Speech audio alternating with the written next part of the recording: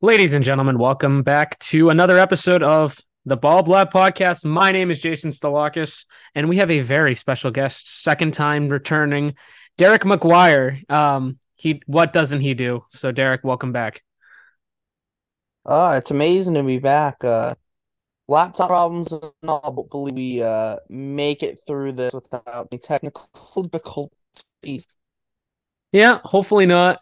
Yeah, it's currently thundering where I am too, so that's not going to help either of us. So, this is the first take, and yeah, let's get started. I don't know how much you want to talk socks, but I think this is more of a special episode because we're going to talk about funny players on Baseball Reference. I think that's the whole goal of this video, this podcast. For those of you who don't Yeah. really know any context, we did a Twitter space one night and we were just laughing for hours with guys, with guys we looked up on Baseball Reference, and we definitely needed to make an episode. So you were saying something before? Yeah, no, it's really we were there on that Twitter space for a few hours, so it was definitely need to be put into podcast form one, and then two. I do have we'll talk a little bit of stocks. I do have some stuff. Because obviously if you guys follow my Twitter and the amount of stuff I tweet out, that's stuff that I do. Like I'm on three different podcasts. So like there's just so much stuff. I'm talking about Sox all the time. So we'll probably cover a little bit of Red Sox. Might want to get it out of the way though before they maybe disappoint us. We'll see. Yeah, this is an instance where I almost went to the game, but then I saw who's starting today, Caleb Ort, and I'm like, yeah, I don't know. I don't know if I want to go Well, his anymore. last start went pretty well though, somehow. I was at it, wasn't it? Wait, was it on the road or was it at? It was in the New It York was at game. Fenway. Yeah, It was yeah, I the was New at York that. game. I was at that game Yeah, because I it know. rained out. It rained out, and the first thing I texted you was like, "Well, they probably know I'm going to the game." Yeah. But yeah, he went through one time through the order, was pretty solid, other than giving up the home run to Torres, which was the only runs they could manage to score in the whole game. That offense, that Yankee offense is putrid. It's awful. Um, Without Judge, it definitely is. But yeah, enough about the Yankees. Who cares about them anyways? exactly. This is a Red Sox show. So, um, the Sox are what, 500, 40 and 40? Yep. Um, Yep. As of recording, yes. as of recording. So when it gets out, they'll be either above or below 500. Um, let's talk about deadline stuff quickly. Then we'll get to the good stuff. Uh, do you? I think they should. I personally think they should sell, but do you think they should keep the 2 year guys, or do you think they should at least listen on offers from like the 2 year guys like Justin Turner or Kenley Jansen and clear house, so to speak? I think you'd be dumb to not at least listen to offers on the 2 year guys. I think you're looking though at this point with guys like Kenley Jansen, if he can be like your closer, which he's shown he can be this year, like he's too valuable, I think, to trade. If you do plan on having him next year and you do plan on being competitive, which I do believe the Red Sox do next year, um, I think they have to do a mix of buying and selling. And I know it's like the kind of cliche answer, like the answer no one wants to hear, but it's what they need to do. Like they need to sell their 1 year. I think they're going to be in a point where trade your James Paxton, trade your, Adam Duvall, guys like that. Maybe a Kike if you're gonna have to eat money on him, but you might be able to get something back because you're eating money on him. Because a contender might want him versatility wise, right? Justin Turner, um, is a potential option to get traded just because he does have a player option, so it's not necessarily a guarantee he'll stay. Um, so he's kind of up in the air guy for me. For me, it just depends on what you get for him. But that is a big buyout. It's like a 7 million buyout, or like I think it's a almost $7 million buyout. So it is a very big buyout. So I don't know. Maybe they just try and keep him and hope he stays. But like I think when you're talking about buying, I think you need to buy guys who they need to buy guys who are going to be around for next year. So Not like they did last year, where they kind of brought in a Tommy Pham, not someone like that. You go and you bring in a guy. Guy brought up the name Aaron Bummer. Like he's having a rougher year this year. Look good against the Red Sox. What do you know? Um, he's having a rougher year this year. His FIP is still fine, but his ERA is skyrocketed. But overall, you look at the last 4 years, not including this year, he's been a very serviceable, very, very good setup lefty in the bullpen for the White Sox. The White Sox are seemingly going to have a fire sale. That's a guy maybe you go and grab, right? Someone like that who is going to be under team control. And the Red Sox, when you look at their team towards next year, which we'll probably get into in a little bit at some point, you look at lefties in the bullpen, and there's no real proven option. And I think you get a guy like a Bummer. He's the proven option. He's under contract through 2026. Now that includes team options. There are 2 years of team options in 25 and 26, but he'll definitely be there for 24. And then you have the team option, so you can keep him if he's pitches well, and if not, you can cut bait after 2024. Uh, so I think those are kind of guys you need to buy on guys who have a year, at least 1 year after this year remaining on their deals. Maybe you see like a big leaguer for big leaguer deal, maybe. A guy like it, maybe you flip a Paxton for, maybe a middle infielder or an outfielder or something. I don't know. Maybe not an outfielder. I think you're more likely big league trade is like you trade Duvall for a pitcher. You bring in an arm for Duvall. I think that's probably more likely. And more likely to be a little bit of a and more likely to be like a bullpen arm who's maybe younger and not super important to the team trading for a guy like Duvall, but could be good in a year or two. Um, that's the kind of bit. And by big leaguer, I don't mean like you're not if you're trading Duvall to a contender, you're not going to trade Duvall for the other team's setup man. But like get a guy who's maybe the back end of that bullpen, who's got team control, and maybe you see some things that you like about them, maybe a couple things you want to change, and go after it, right? And then maybe also bring in a prospect or whatever, or bring in prospects who are close to the big leagues, that kind of stuff. I think that's how they buy at this deadline while still selling. Don't go and buy like they did last year when you got Tommy Pham. Like you don't need a Tommy Pham type guy. Now, if you're getting someone like now the Tommy Pham trade overall, like you got him for a player to be named later, it's nothing really. Um, but they're going to try and stay under the luxury tax. And last year, that Pham deal was a decent chunk of the reason why they were over the luxury tax. They were over by I think like 8 million or something, and Pham's deal is like 5 or 6 million.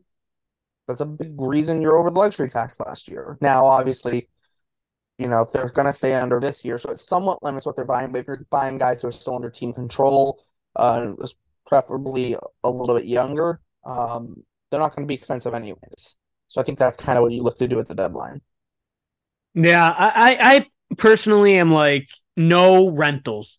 No, they shouldn't do that. Maybe like like I don't know, a change of scenery guy who has years of control. Like that's it though. You want to build for 2024. You want to sell the 1 year pieces, and like you said early on, like you absolutely listen to the 2 year guys like Jansen. But I think you were telling me before in like one of the spaces we did, like unless the offer is like really, really, really, really good, then just hang up the phone, right? They don't want to. They got to be smart on how they do this. They don't want to. It's really going to depend where they are too, because if they have an absolute implosion between now and August 1st, then no question you might move a Justin Turner, you might move a Kenley Jansen. I have a hard time thinking they will move those two. Chris Martin, right? But they've been the leaders of this reamped bullpen. It's been much better, right? I think you're more likely to see Martin than Jansen if one of them goes. Really? That's Just because actually interesting. Jansen's because they do want to win next year. I truly believe that because next year is when the young prospects that they've been building for some time Bloom came in. That's when they really like Nick York's MLB ETA is 2024. So is Marcelo Meyer, right? Like the guys are going to start to come next year, right? And they want to have the core around them, and you don't just find closers anywhere. And I think that's a thing. You can get yourself a decent, pretty solid setup, man. Oh Good yeah, luck finding exactly. an elite closer. And I think that's the thing. Yes, Kenley could get you more on the trade market, but at the same time, he's also valuable to you. No, exactly. And I forget what, but and the other side of things I was gonna say, if you do go on that winning streak, oh god, the game's down.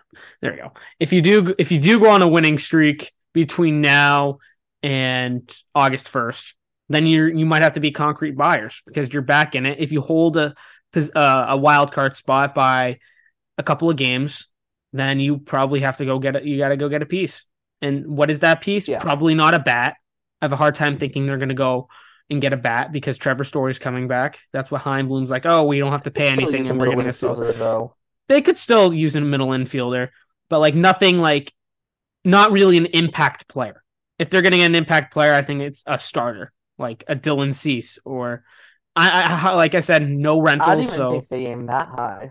I think if they're buying, you're likely to see something closer to 2021, where you get a guy like a Schwarber on the cheap. And yes, he's a rental, but a lot cheaper for the production you're going to get from him, hopefully down the stretch. And then you bring in a couple supporting pieces like they did with Hansel Robles. And I forget who the other reliever they traded for was at the Fudge 21 Davis, deadline. Austin Davis, Oh yeah. yeah, Austin Davis. I feel like both of those guys, Robles and Davis, both had like decent little runs in 21, right? Like they weren't, especially Hansel Robles when he got hot at the end of the year. Like he was really good, right? I think that's kind of what you're looking for. Just like if they do buy, it doesn't. It can be. I think if they go on a winning streak, I wouldn't necessarily go no rentals just because it just depends on the price, right? And the Red Sox, if you're buying a rental, you have to be trading from the strength of your farm system, which means trading from middle infield or potentially like mostly middle infield. You could even make an argument a little bit for corner infield, but it's mostly you're trading from middle infield. Because especially to after the draft is where we'll really see if they take another middle infielder in the first round this year or in the second round. Like now, that's an even bigger strength of your farm system. You have guys where you can move, and I think that's the big thing to watch. Yeah, all the mock drafts I've seen have them taking like shortstops out of high school or shortstops out of college, right? Which I I'm not think necessarily in that boat. you know more than me about it.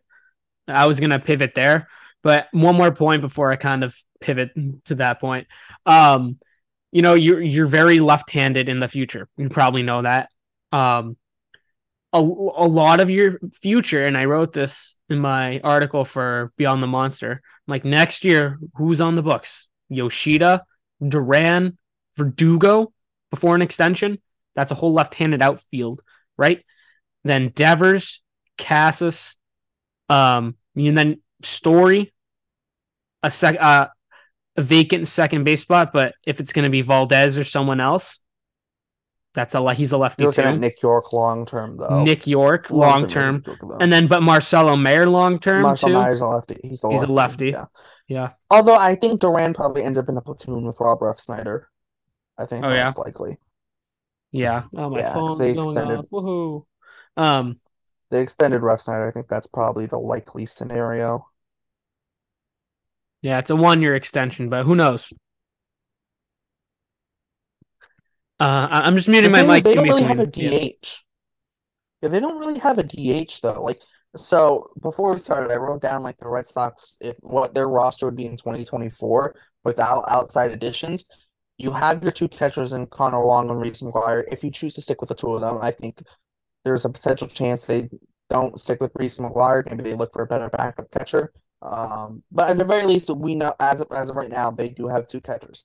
We have Casas at first base. At second base, we have Arroyo and Emmanuel Valdez. I'm not counting Nick York yet because he hasn't played in the big leagues yet. So that's I'm kind of sticking the guys who have really played in the big leagues, um, even if it's only like 2 games. Rafael Devers at third. Yeah, Trevor Story at short. Also, David Hamilton has played a couple games in the big leagues. So he'll still be in the system. Unless he gets traded, I don't see him getting traded. You have Yoshida in left. I have a Duran left center platoon in center, and I have Verdugo in right. Justin Turner could be a DH option, but he has a player option. Does that get accepted? I probably lean towards no because I think it's a $6.7 million option. He's going to make 13.4 million next year if he opts in. So for Justin Turner's point aside, he's going to get 6.7 million from the Red Sox regardless. If he opts out and were to go somewhere else, and another team's going to give him 10 million for 1 year. You take the 6.7 plus 10, that's 16.7. That's more than 13.4, right? So that's, you know, and I think that's the thing with with that with Justin Turner is I don't necessarily know if he stays. Now maybe he's just a loyal guy and he stays, but even if he stays, like kind of clogs with the DH spot. I don't know if I'm in love with it.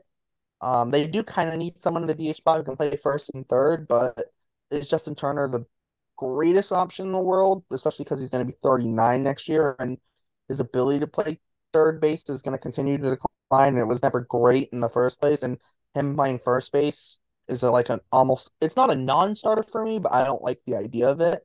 He's starting tonight. Um, yeah, I know.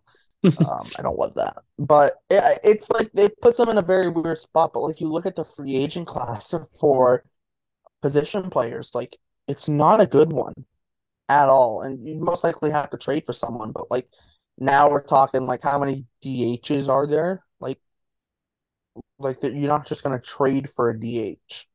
Like there's only so many good DHs that I want to trade for, right? So it is kind of limited unless the plan is like maybe Emmanuel Valdez DHs because they don't like his defense. But now you're playing a lefty, right? And he could still platoon. They could go get a platoon option for him maybe. But like it's and then it's a Royal everyday second base. Then maybe David Hamilton's platooning with him. And then kind Mhm. of until Nick York comes up. Which who knows? He could maybe even make the opening day roster depending on when he gets called up to AAA this year. Although I still think it'll be a little bit until he gets called up to AAA. But if he doesn't call it AAA at some point this year, plays a month or so in AAA and is really good, and then comes in next year with really good spring training, I mean, you never know, right? But I think when you look at this team, like a lot of lefties, there is a hole at the DH spot. Or if you want to put Yoshida at DH, you could fill an outfield spot, but it goes back to the free agent class. Unless you're bringing in, I honestly think your best free agent option position player wise this year, what is Matt Chapman a free agent this year? Like, does that doesn't No, solve your problem? Does he not? Or is he next year? But he Matt doesn't solve your Chapman. Hmm. problems anyways. He He doesn't doesn't know solve your problems anyways. because Like, he's a who's good the plus defender. I like his defense at third. I'm going to start him every day. But I have Rafi Devers right now, who I signed to a big ass extension. exactly? So Exactly. Like maybe your best option is like putting Yoshida at DH and getting an outfielder, but like what are the outfield options? They're like I think the best outfield option could legitimately be Lee Jung Hoo, and he's playing in the KBO right now. He's not even playing in the big leagues. And he's the reigning KBO MVP. He's very good at baseball. Are we taking another chance on a foreign outfielder when we also want to get a foreign pitcher and like in Yamamoto and like how many guys are we going up? I think it gets a little bit to a point of probably not. But well, I mean, I think that's the thing. Like I don't know like the free agent class for pitchers just it's not there. I mean for position players, it's just not there. yeah, Chapman is a free agent next Yeah, offseason. but like I said, just like Cody Bellinger could solve your problems, but are we really He's a gonna go to the lefty. well with Cody Bellinger? Regardless of whether he hits righty or lefty, though, are we really gonna go to that well in Nah. terms of like injuries? Like, yes, he's having a bounce back year, but like injuries again, and how long can he keep it up for? And what kind of money is he going to look for? Because he does have the reputation of being a former MVP. Like, I don't know if I want to touch that, especially considering what it could cost. I almost went as far as to say, do they move Verdugo? I personally don't think they do because they want to justify the Mookie Betts trade a little bit more. Because I mean, look I at don't even the think it's that. He's been their best player this year. he's also been your best player this year by far. Um, and it would make the Betts trade sour, right? Because I mean, it is the Tampa Bay Rays thing to do to trade guys while they're arbitration eligible and get guys with years of control who are kind of under the radar who can develop into stars. Wash, rinse, repeat, right? But I don't know. I say he doesn't. Do they give him an extension this Not when offseason? you're the Red Sox, though. I Yeah. think they give him an extension. I said yes in the piece I wrote today. I'm like, yes, they do. Yeah. Like, what's the holdup? I'm like, well, the Sox are very left-handed, and I think I think they got to do that this in the trade deadline. Get some right-handed, um, whether it be role players or just ball players. I don't know if they'll get ball players, but Yeah. you just got to get some sort of right-handed bat. And Pablo Reyes has done a good job with that. I think he has years of control. He just doesn't have options, right? Yeah. Um, I'm watching Intentional Talk right now on MLB Network, and the Red Sox record in 2022 when Kevin Millar was doing the broadcast was 19-1. This year it's 1-7. you're kidding. Like How the heck did they get that stat, man? That's awesome, I dude. have no clue. That's I'm awesome. looking at the I will tell you though, I'll read you through some of the outfield options, and I'll only pick the best names out of the bunch. I'm not even gonna read off every name. Michael Brantley. Nah, I'm talking free agents next year. No, yeah. he's 37, and I don't even know if he's played this year. Mark Canna, and he has a club option that's going to get bought out most likely. Adam Duvall. Jeez. If you trade him at the deadline, he's not coming back. I don't see it. Lourdes Gurriel Jr. There's a potential option. That might be your best option though. Although he's probably de-aging. All right, let's look. Let's Lourdes see. Gurriel's pretty Jock good. Peterson. Yeah, he's done really good this year, but at the same time, like you're looking at him as a DH probably only, mostly. All right, Jock Peterson. Like that's your next. Like no. Not that he's bad, but no. Also another lefty. Let's see. Uh, AJ Pollock. No, thank you. Um, Jerickson Profar has not been good this year. Not that good. I think he's got like a -1 WAR, He can play left field. and he's not good defensively, which is the same problem you kind of have with Yoshida. Well, So it's not I'd like say Yoshida just doesn't have range. It's not that he's yeah, good that exactly. bad defensively. He No, I'm just not has a saying he's bad bad range. defensively. Yes, exactly. But I mean, like in terms of defensive metrics, is what I'm saying. Like Yeah, well, yeah. defensive metrics don't like Yoshida. Jorge Soler has a player option for 9 million. After this year, he probably opts out. Do you really want to go Jorge Soler though? Like, feels a little too inconsistent for me. Right-handed power. I don't There know. is that, but at the same time, I'd rather just go for Gurriel. Right. But I think another team will overpay for him. Yeah, but like Soler isn't the worst option, but like we're not talking about like the guy who's really going to change your lineup, right? You look at center. That was just the left fielders. They did have Duvall as left fielder and center fielder for whatever reason. Like Harrison Bader, like as good as his defense is, he's not helping your lineup that much. Right. But Like, he's a center fielder too. Right. Or is I he? mean, what help do you? I mean, you put Duran in the Duran Ref Snyder combo and left and DH Yoshida. I mean, there's an option, right, It for wouldn't that. be bad, yeah. And It you wouldn't be maybe you maybe you terrible. maybe you maybe platoon him and Yoshida and left, and then Ref Snyder and Duran in center. I don't know. That actually might be I a think his defense is too good to put him in left field though. You kind of have to stick him in center. or right field at Fenway. I don't know. But you have Verdugo at right though, and Verdugo's been like He's been better at right. very close to elite defensively this year by defensive metrics. Um, Yeah, that's but a if good like if point. you're talking just if you look, but like okay, Cody Bellinger, like we've already said, also hits lefty. Let's see who's the other? Kevin Kiermaier's having a good year. Guess what? Don't care. And he's a Lefty. lefty. Um, yes, exactly. And All he's right, on the Red right Sox fielder. killers list that I made. Michael Conforto has an opt out. It's $18 million. Do we really think he opts out of that? After Let's not see. playing Other a season option. last year, no way. Let's see. Another option. Joey Gallo. I don't want him on my team. Jesus. I don't either. Um, And another lefty. Teoscar Hernandez. He's having a bad Don't. year, He's isn't he? having a worse season than Gurry. He's having a rough year. Yeah. No. Let's see. Max Kepler has a buyout, but lefty again. Another problem. Hunter Renfro. No offense. No, He's we're not good. coming They back. traded you. They're not like they already traded you. Like no. Um, Whit Merrifield has a $18 million mutual option. That's not getting accepted. But You like, don't do think you so? really want Whit Oh, Merrifield? mutual. Yeah, Not no, that's not. 18 mutual, no. Um, Nelson Cruz. He's No, making thank $1 you. million with the freaking Mariners. And sorry, the Padres. Yeah, He's and that's your. beast. Now we're at DHs. Let's see who's there. They're not. JD Martinez isn't coming back. I don't want him back. Um, Andrew McCutchen, I think, probably retires in Pittsburgh.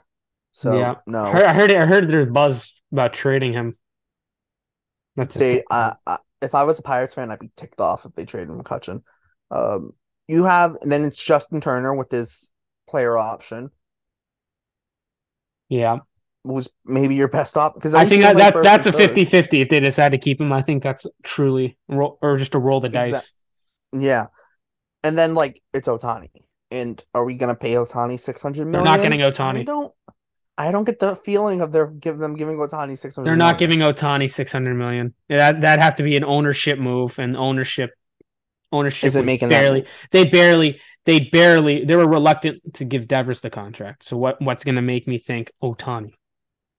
Well, I don't know, the lack of winning, but at the same time, They've also supervised this plan that Heimblum's done. That it's like, and it's the it what Heimblum's doing. Like it's part of me is just like, why are we just like in terms of like Heimblum's brought in to bring it to rebuild the farm system, but because it's Boston, they also wanted him to try and keep a competitive team. But he has to mhm, spend money to have a competitive team, but it's a lot of short-term deals now instead of long-term deals. mhm, But right. it's like a really weird thing where it's like, well, we want to rebuild our farm system, but we're gonna take a worse draft pick because we want to make our fans at least somewhat interested. Yeah, that was the wrong move last deadline to keep JD Martinez, to keep Nate Eovaldi, to keep um even maybe Xander Bogarts. Oh, They trade. I think you had to keep Bogarts because I still think they wanted to keep him. I even Evaldi, like they gave him a qualifying offer, but JD Martinez, even he gets you under the luxury tax. And that's why I say maybe you keep Evaldi and Bogarts. You know why? Qualifying offer, you get a pick after you get your qualifying offer, you get pick compensation if they don't sign with you. Right, but is it worth staying over the luxury tax though for that? But they don't stay over the luxury tax if they trade JD Martinez. You're right. That's what I'm getting. So That's what I'm they getting at. like I don't understand Bloom sometimes. Like I always go back. He was brought in to rebuild the farm system while fielding out a competitive team at the same time. Now he comes with the Tampa Bay Rays, who have their model is they're the smartest guys in the room and they're low spenders and they kind of shop at the goodwill of baseball where they find someone else's trash and it's their treasure and they turn that player into a much better product than is much higher value than initially sold for, right? But I still don't like what's the plan? Has 2024 always been circled in the calendar? I thought it was For me, 2023. it has been. I said Yeah. since the Mookie Betts trade, 2024 is the year where things need to click. Because I, especially with how the 2020 season went, and during that season, it only made me feel more comfortable with that. Because it's like, oh, as I said, as soon as the Betts trade happened, but like, because you kind of knew like the trickle down effects of the Betts trade. It's like, all right, Benintendi's probably gonna leave. Bogarts, who knows? Martinez probably just plays out the rest of his deal. Is what I felt at the time. But like, you have still have Sale on the books, and he's on the books through 2024. You had Evaldi through 22, right? Like there were long-term deals still on the books, and I always felt like you had to get off those long-term deals. So most of them last year. And even David Price's money, the half of his contract that they were still eating, didn't come off the books until the end of last year. So I always felt 2023 was at the earliest, but most likely 24 and then 25. I think 24 is the year where it's like you have to make the playoffs. And I think 25 is the year where it's like, all right, it's now we're World Series or bust. Yeah. I think Okay. that's how I've always seen it. Because I could Because also 23 so oh as good as it would be to win in 23, you don't want to rush it and then make it worse long term because the whole plan is a long term plan. It's not a short term plan, if that makes sense. no, it does make sense, but I could also see us being the same way next season than this season. because how much of this is like, oh, we're gonna bank on Marcelo Meyer to come up and be the superstar he is projected to be, the next Corey Seager, right? Like how much of that is Bloom really gonna bank on that to happen? He is, right? I think I that's the yes and save no. that. Well, now we're starting to see the draft picks come out. Like Shane Rohan is probably going to be the first Bloom draft pick to make the major leagues. Correct me if I'm wrong, right? You know, Probably, I'd say probably yes. yeah, more than likely. I think we might see him at in September of this year. Potentially, yeah, We depending on could, how this year goes. yeah. And I know he was taken out because of an injury. I know you have a minor league It, it show, was it was a minor injury, minor minor injury. It injury. wasn't it. Nothing, anything like. I think it was. I think someone said it might have just been a cramp. Okay. So, but I mean, my point is, Heim Bloom's ability to draft is still up in the air, right? The jury's still 100% out on that. Um, Partially. I think it is 100% I think personally. I think it's still partially out because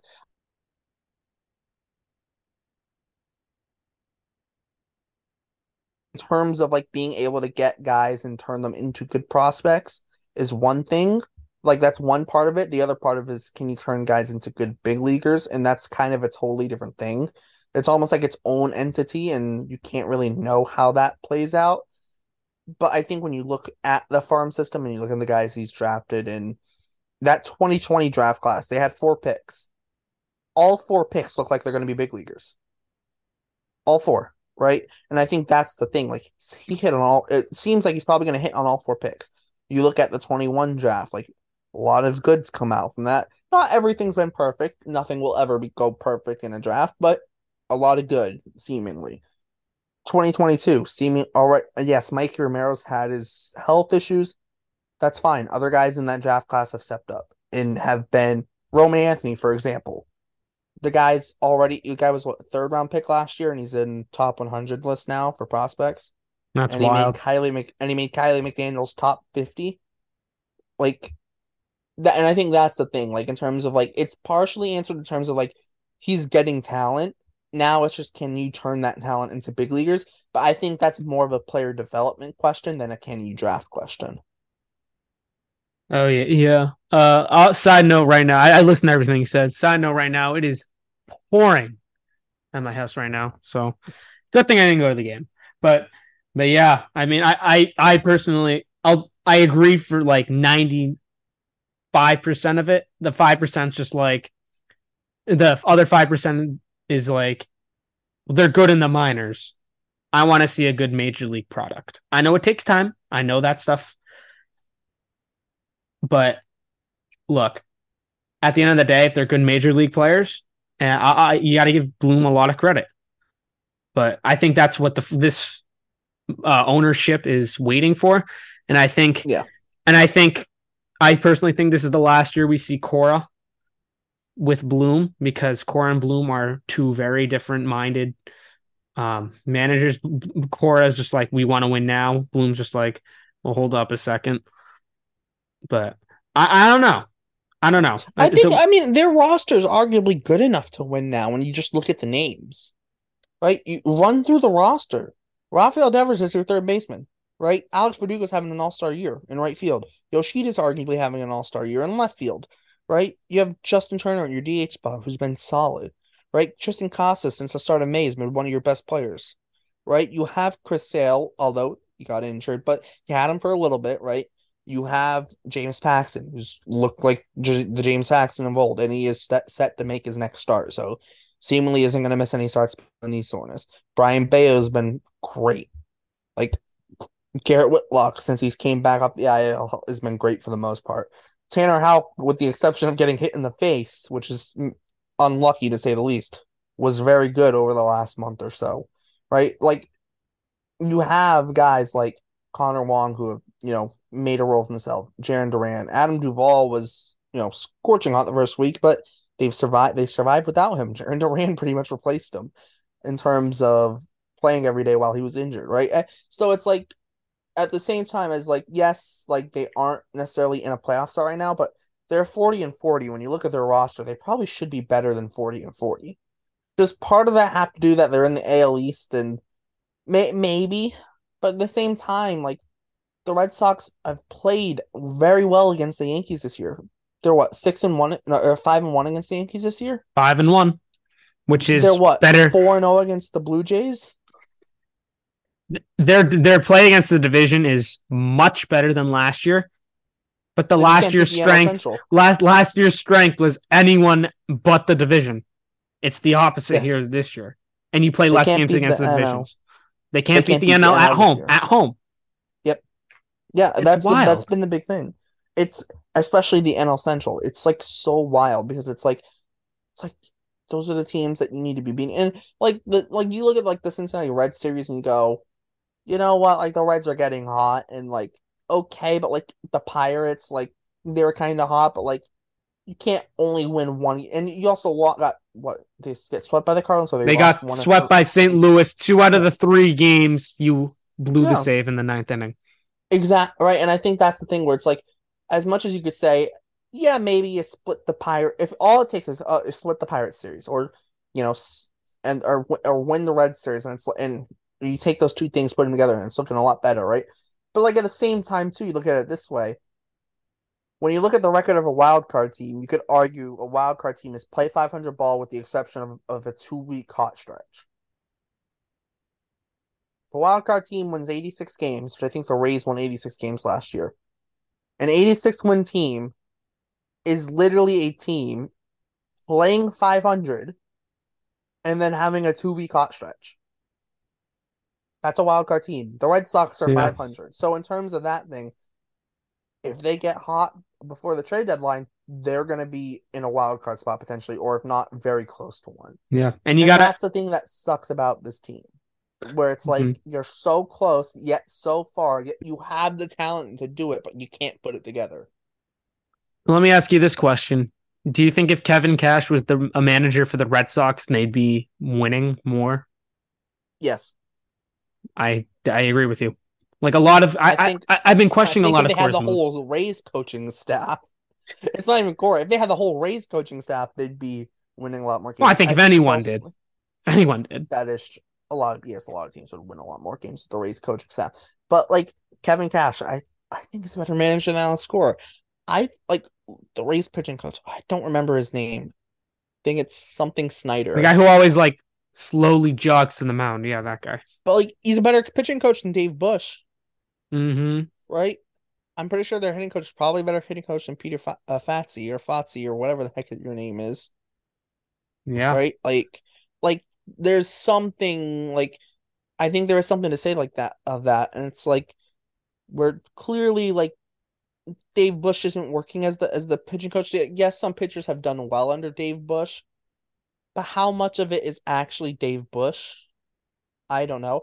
Or maybe the answer is it's not Dave Bush's fault. Maybe it's the other coach's fault that we just don't know as much about, and Dave Bush is just kind of the face taking the blame because he's the pitching coach, right?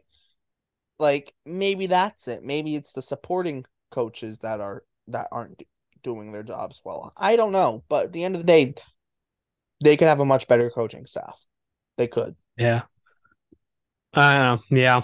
Um, I don't know. It's gonna be interesting to see what the Sox do moving forward. Like I said, I think this is the last year we'll see Cora. And but who does everyone's like, oh, fire Bloom at this instant? They're not going to do that because of the draft, right? Um, No. Although at the end of the day, Bloom doesn't necessarily run the draft, so like they yeah, could, but they wouldn't. They wouldn't, but like it wouldn't be. They're not going to do it, but like it wouldn't be like the most crippling thing in terms of the draft. Because as much as he oversees it, like they have a guy who leads the draft room, and it's not Heim Bloom, which yeah, might be a shocker for some people to hear, but like they literally have a director of like scouting who runs the draft. It's that's the thing too. That's another thing in terms of we'll tell him like not to take a shortstop. all. Well, here's the thing with shortstops. Like at least in terms of shortstops, one they're the most valuable when it comes to trades. There's that. Shortstops and center fielders up the middle, right? Those are the most valuable in terms of trades. And then two, You can move a shortstop to second base. You can move a shortstop to third. You could probably move a shortstop to the outfield too. At least there is that kind of you have if you have the athletic ability to play short, you can probably learn to play somewhere else. You Yeah. would at least assume. I think this is the year they buck the trend of going shortstop. I think here's the thing: the people go, "Oh, do the Rays don't just take shortstops?" The Rays are also very methodical with how they do that. The Rays have taken pitchers in the first round. Anyone want to tell me who the Rays' first round pick in 2018 was? I plead the fifth. Shane McClanahan, Okay. Wow. That's not actually a big. shortstop. Not a shortstop, huh? And when you see Tampa Bay drafting that type of player, you know he's going to be insane. Also went to the University of South Florida, which is in Tampa, USF, yeah. if you need to know. But not like the year before. You know who the Rays' first round pick was? Uh, He didn't Give me a sign with minute. the Rays, but he's on the Rays now. He didn't sign with the Rays, but he's on the Rays now. Is he a starter? Yes. Uh, uh, uh, who is it? Drew Rasmussen. That's what stumped me. Because yeah, no, he was on Milwaukee. Yeah. They traded. He was He didn't part of the he was, Willie Adamas trade. Yeah, you're right. yeah. He was drafted by the Rays in the first round in 2017. Didn't sign, then was a sixth round draft pick in 2018 by the Brewers. But Yeah, yeah, him no, and like yeah, wow. but yeah, back to back drafts. They took and why do you think the Rays are probably willing to trade Willie Adamas, right? They got a guy who they believed in the draft because they literally took him in the first round. Yeah, yeah. No, that Willie Adamas trade. Just looking back off topic, it was crazy. But They yeah, got I get your point Rasmussen though. and but like the point is like I get the but point you know though. why Yeah. they took pitchers though? They got them they got them because they had a bunch of picks around the first couple rounds. They had money to play with. You can maybe take a guy on a pitcher under slot, college pitcher under slot in the first round, and then you go over slot in the second or third round on a high school guy who might be harder to sign. The Red Sox have been doing that with Hein Bloom. They got Nick York, gave him under slot. Why? So they could get Blaze Jordan in the third round in 2020. Look at last year. They took Mikey Romero under slot first round. You know why? So they could get Roman Anthony. The Red Sox have been doing that. They've been going under slot. The only guy they didn't go under slot for, Marcelo Meyer. Marcelo Meyer was the number one player in the draft class. You got him at four. You don't go under slot there. You don't, right? Because and the Red Sox knew as soon as Meyer didn't go to Pittsburgh, he was theirs because the Rangers were taking lighter. Everyone knew that. And the day of the draft, the Tigers shot themselves in the foot because they made a verbal agreement with Jackson Jobe and they didn't want to break that agreement. Yeah. And then the Pirates. Why didn't the Pirates do it? Because they took Henry Davis Because number they took one. Henry Davis. Yeah. I don't know. How's he doing in the show right now? Do you know? I don't know 'Cause I off know the he top of just my got head. called up. I'll look it up. Yeah, he did just get called up. But the thing is, like the Red Sox, they've gone they've had three drafts under Hein Bloom. Hmm. They've gone under slot in the first round twice. They didn't go under slot the 1 year in 2021 when they got Marcelo Meyer, which you're not. They weren't going to go under slot then because why you're not passing up Marcelo Meyer, right? So that was the thing. I think this year may not necessarily be under slot the first round. Could be slot value. They're not going to go over slot though. But I think you could legitimately see a college pitcher go to the Red Sox. I think if Chase Dollander has been rumored that he could potentially drop. Actually, I think MLB Pipeline had him mocked to go there. Um, so you look at Dollander, Hurston Waldrep has been mocked after be picked after the Red Sox college arm. Does have development, but raw stuff is really good.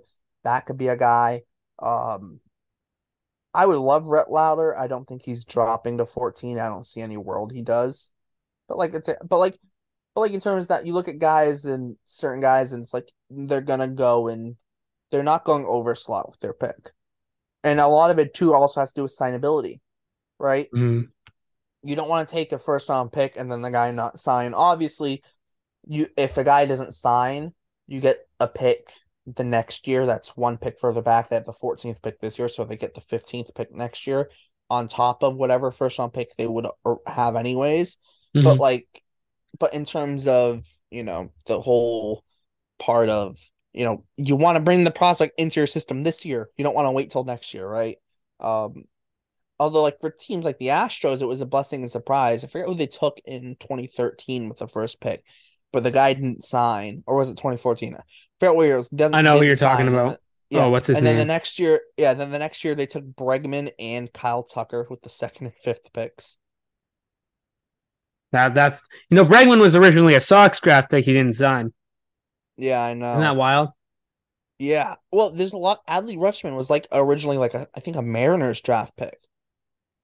Yeah, Mark Appel, right? Yes, Let's see. Did he? Yeah, I don't know if he signed. he Yeah, didn't sign with the Astros because they got the second pick the next year, and they used it on. I'm pretty sure they used it on Bregman. yeah. That was the same year the Sox drafted Trey Ball. Oh, God. Although that draft class was kind of stinky, I'm not gonna lie. If I remember off the top of my Yeah, head, I think that Chris was like the Bryant, sneaky John gems. Gray, Cole Stewart, Clint Frazier, Colin Moran, Trey Ball, Hunter Dozier, Oh yeah, that was the stinky draft class. Austin But Meadows, when you miss on a Trey Ball, but that's the draft class, you can't be that upset about it because like you got Trey Ball, you didn't pan out, but like a lot of guys in that draft class early on did not pan out. There were a lot of steals later in that draft. I think like Corbin Burns might have been in that draft, or Aaron Judge was 32nd overall. Judge, like Judge, but at the same time, like you can't kick yourself for look at all the guys who went around that pick and how many of those guys were, Tyler that went, O'Neill, yeah, um, Ryan Healy, Cody yeah, Bellinger, yeah. Like that draft wasn't awful, but like where the Red Sox pick in that, like in the teens, like it was a really rough draft in the Matt teens. Boyd, Like Adam Frazier. I, Yeah, yeah, you're right. I, I think every team in the teens just got their crap kicked in that draft. But I mean that happens sometimes. But like I think when we go back to this year's draft, and because it is upcoming, like it is a thing where I look at it and I go, you know what? Like there's so many options. You look at the mock drafts. Like every single mock draft, it feels has something different go as a different player going to the Red Sox. No one has a consensus on what the Red Sox are going to do. The guy I've seen mock there the most is Matt Shaw, who shortstop is probably more of a second baseman, hit first guy, but at the same time, like I've seen so many guys mock there throughout the last few months where I don't have a clue who the Red Sox are taking. And a lot of it is too because this year's draft is a total crapshoot, it feels like after the fifth pick. We know who the top five picks are going to be most likely. Oh, God No damn one knows it. what's happening after. And then some people might have an idea of the sixth pick. A lot of people think Teal is going to go sixth. But but like no one really knows on six, but definitely after six, no one has a clue. And that's the thing with this year's draft. Like there could be a guy who someone thinks one with Enrique Bradfield Jr. out of Vanderbilt.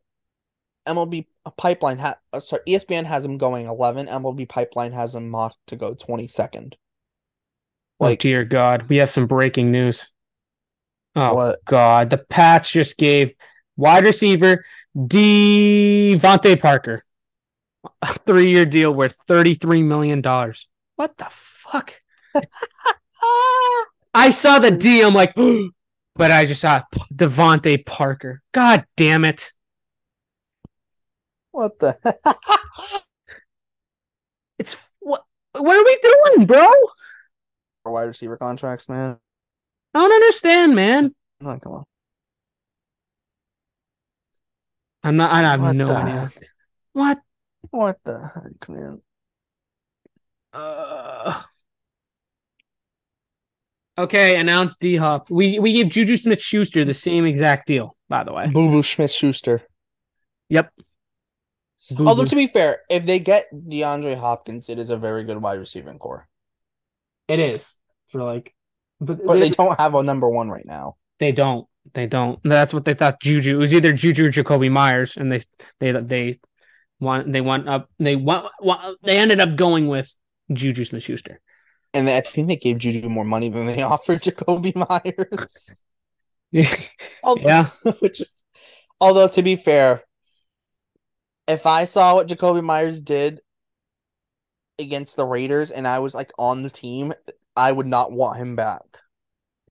Yeah, I mean, if you look at Juju Smith-Schuster's numbers, like he's clearly better when he's not a number one wide receiver. Like his only good year was with Antonio Brown, right? As a Well, wide he was receiver too. solid last year. He was solid last year, Yeah, but but he he wasn't the number one target, right? exact. I was just about to say that. Although you could make the argument Hunter Henry's the patch best target, but like that's Nah. still no.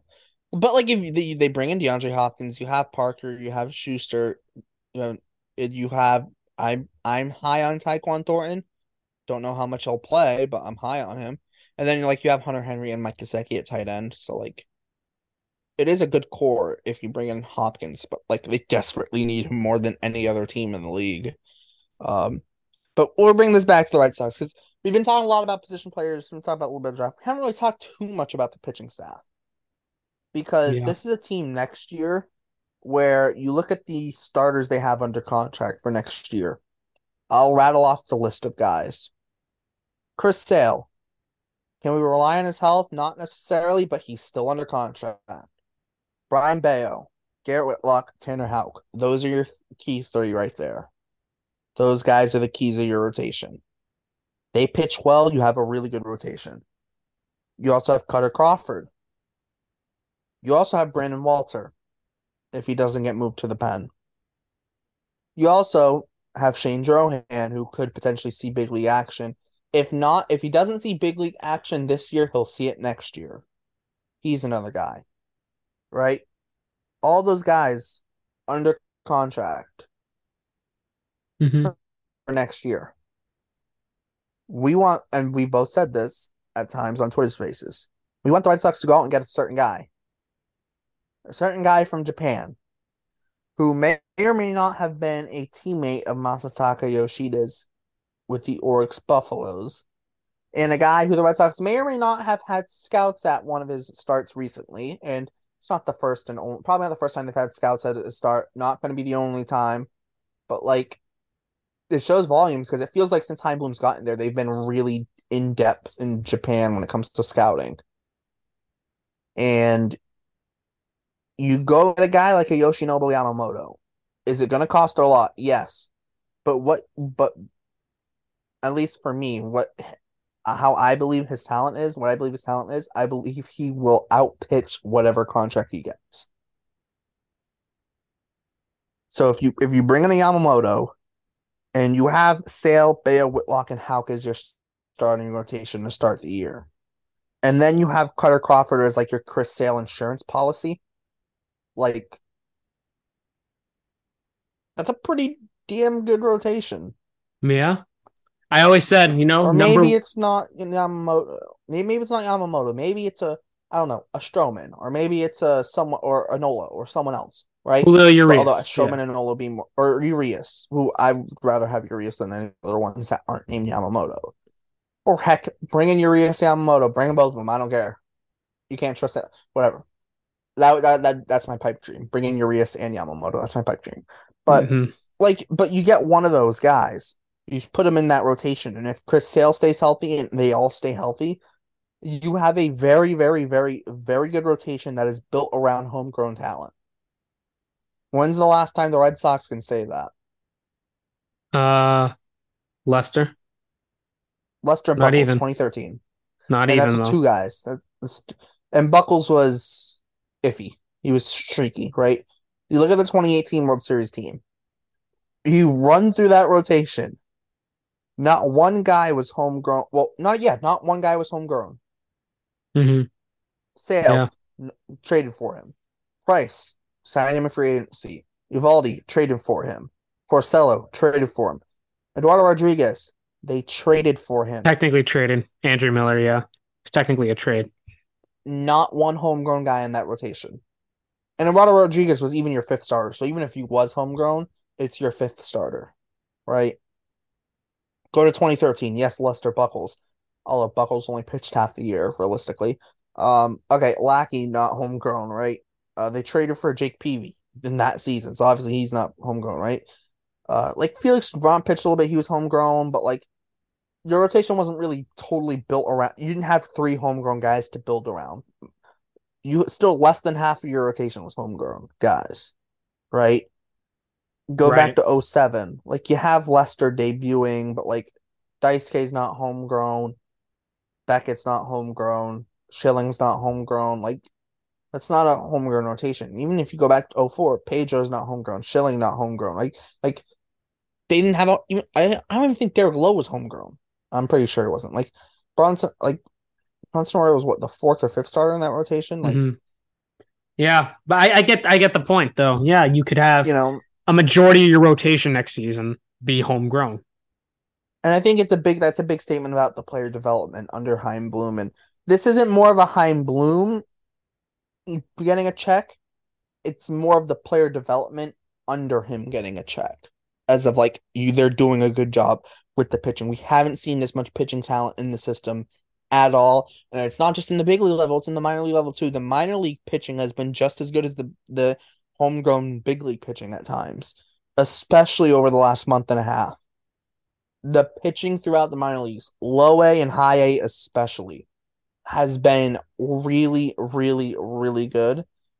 This is a Red Sox team that I could easily see look down the road in like 5 years, and I could envision a team with all but maybe one guy in their rotation as a homegrown starter, if not all five guys being homegrown. That's how good I think their pitching has been throughout their entire organization this year, especially as of late. And just even if it doesn't necessarily, not everyone's going to pan out, but just the fact that we have the amount of homegrown guys we do in our Cutter Crawford's a homegrown guy, right? Like that's another homegrown guy. Brandon Walter, homegrown guy, right? Like they're Brian Matta. I know he's had struggles. He's probably going to move to the bullpen, but he still is a homegrown guy. Like Chris Murphy, I know he's been moved to the bullpen. He's a homegrown guy. We haven't seen this level of homegrown pitching in the Red Sox system anytime recently. And I think that's one of the big things that gives me hope under Heim Bloom, that they have developed the one thing they have not been able to develop. I think that's the thing that's really given me like, all right, the plan is at least working in terms of pitching development. They're finally developing Hmm. pitching. Do you Um, consider Whitlock to be homegrown or no? I say no. Partial, not no, but like at the same time, no, he's not technically homegrown, but like I still consider him one of ours in terms of we developed him. If that in terms of like we helped to make the jump. So maybe not technically more than half your rotation. Whitlock's not technically homegrown, but like Cutter Crawford's homegrown. So like Bayo, Houck, Crawford, and I kind of am counting Crawford because I'm not super reliant on Sale staying healthy next year, right?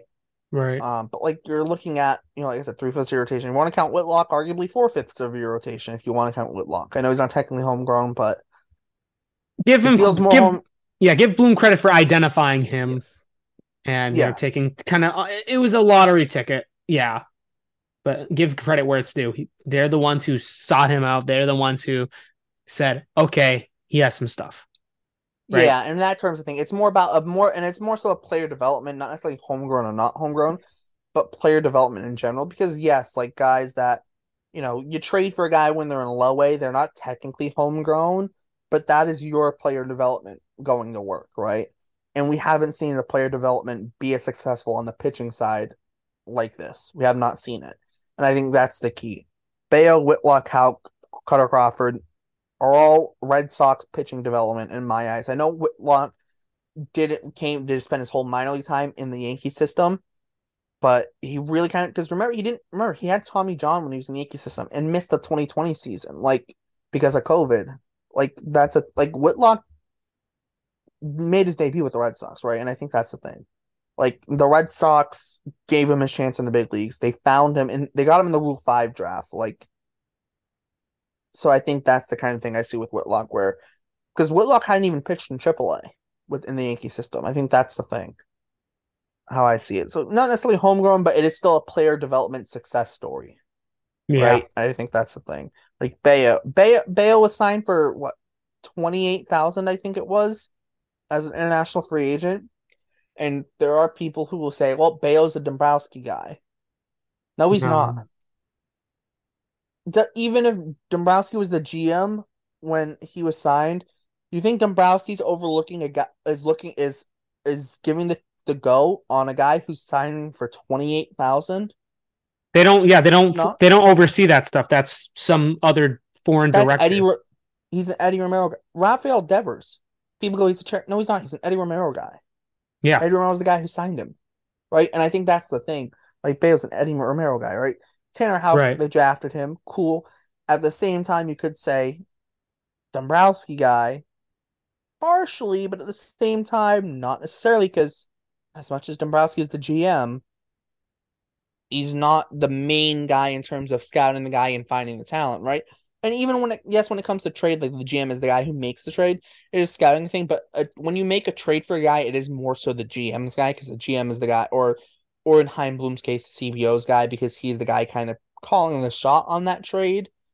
But when it comes to like a draft pick, especially if it's a later round draft pick, especially first round draft picks, Hein Bloom's going to be more involved. But you get to like the 10th round, 15th, 20th round, Hein Bloom's not in really, it's not his process necessarily. That's picking the guy. Same thing with international free agents. If a guy signs for like 4 million, that's one thing. It's another thing if a guy signs for like 30,000 like Brian Bayo did, right? And I think like Cedar Rafaela was another cheap signing.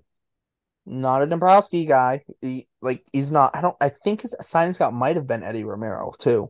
But even if it wasn't, it's whoever signed him. Like he's their guy, right? I think that's how it works, right? Um, Yeah. like Yeah. I get the point. like Yeah. that. Like yeah, like that's the thing, right? So as much as people want to say like, oh, Heim, there's some people who say it's not Heim Bloom. Tristan Cassis is not a Heim Bloom guy. No, can you call him a Dombrowski guy? Partially was a first round draft pick by Dombrowski. At the same time, how especially with a guy like Dombrowski, how much do we think he really oversaw the draft process? Pretty. Like, It depends. but I don't like know. in the I don't know the first round, maybe. circumstance.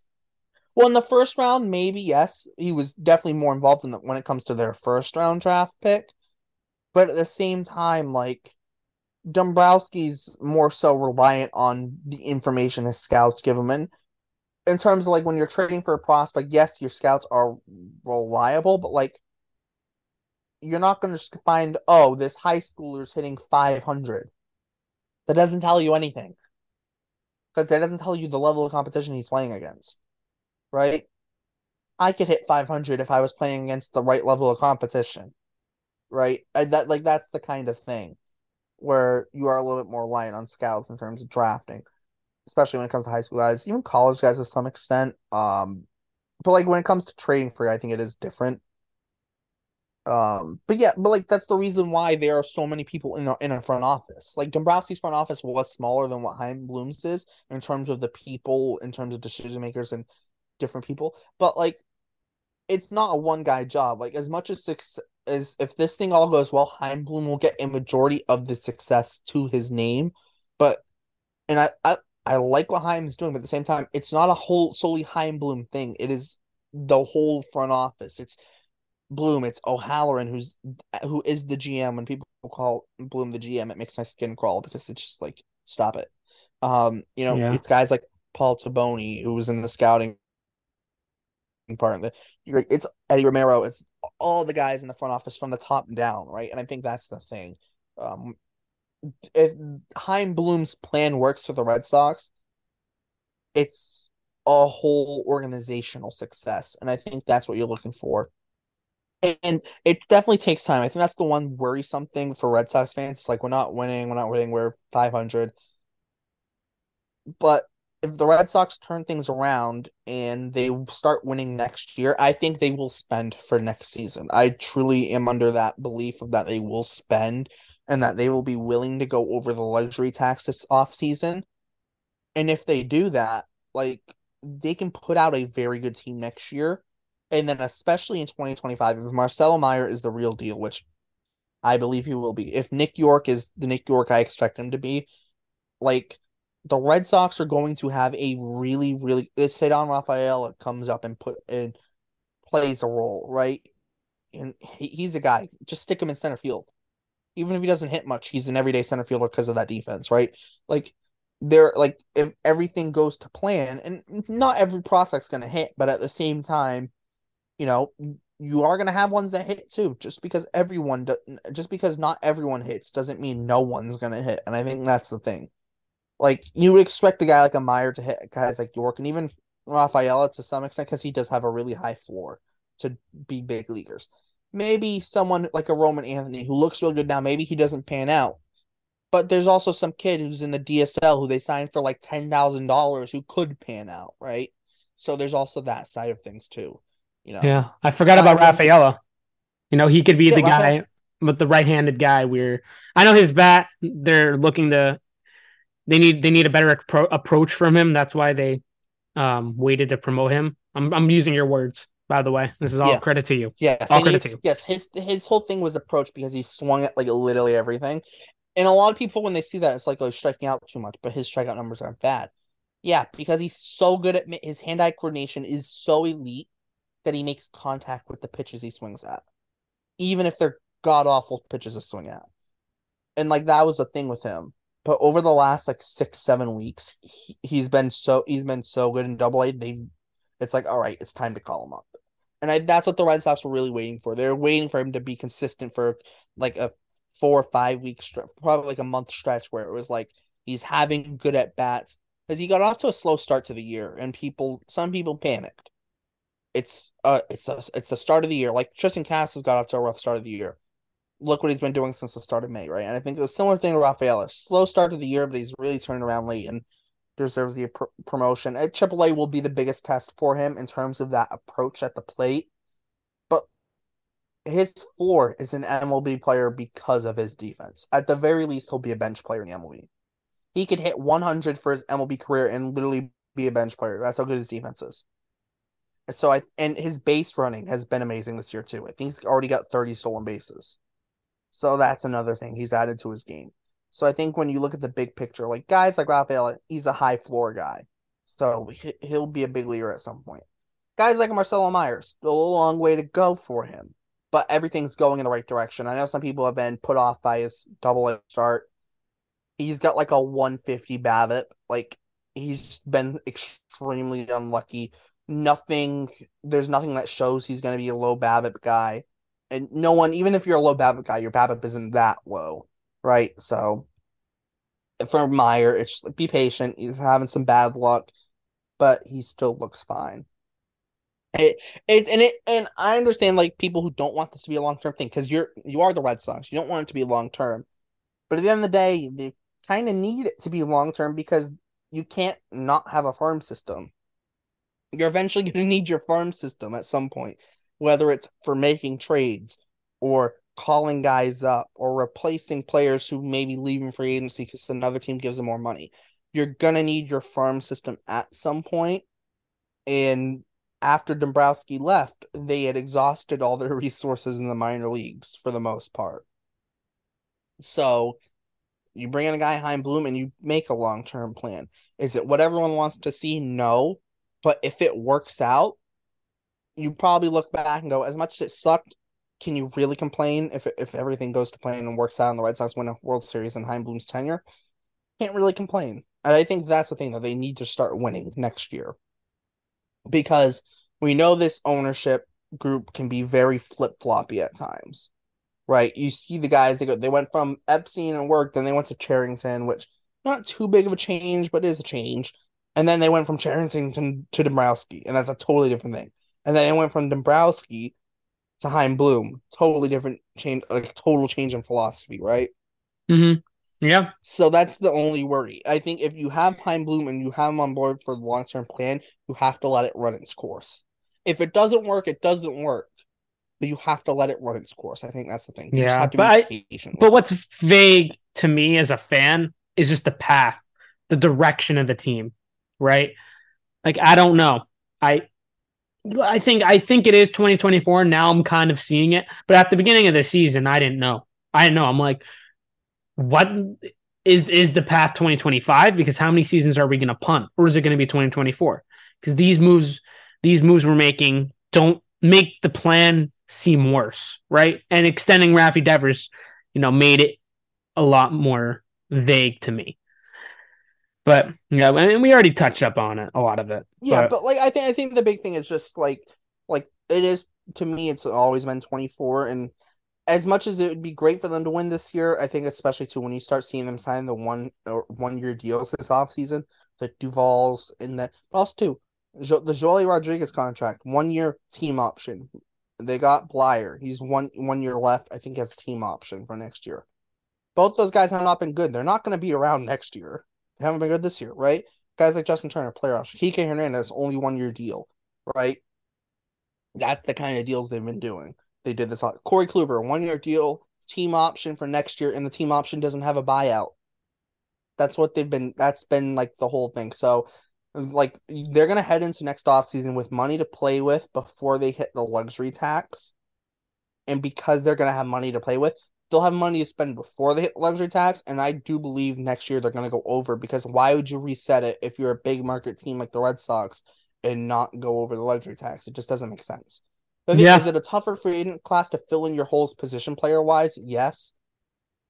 But if you fill in your holes on the pitching side, which this is the free agent class to do it, if you're the Red Sox, you go out and get a Yamamoto. Heck, maybe you even go out and get a second starter.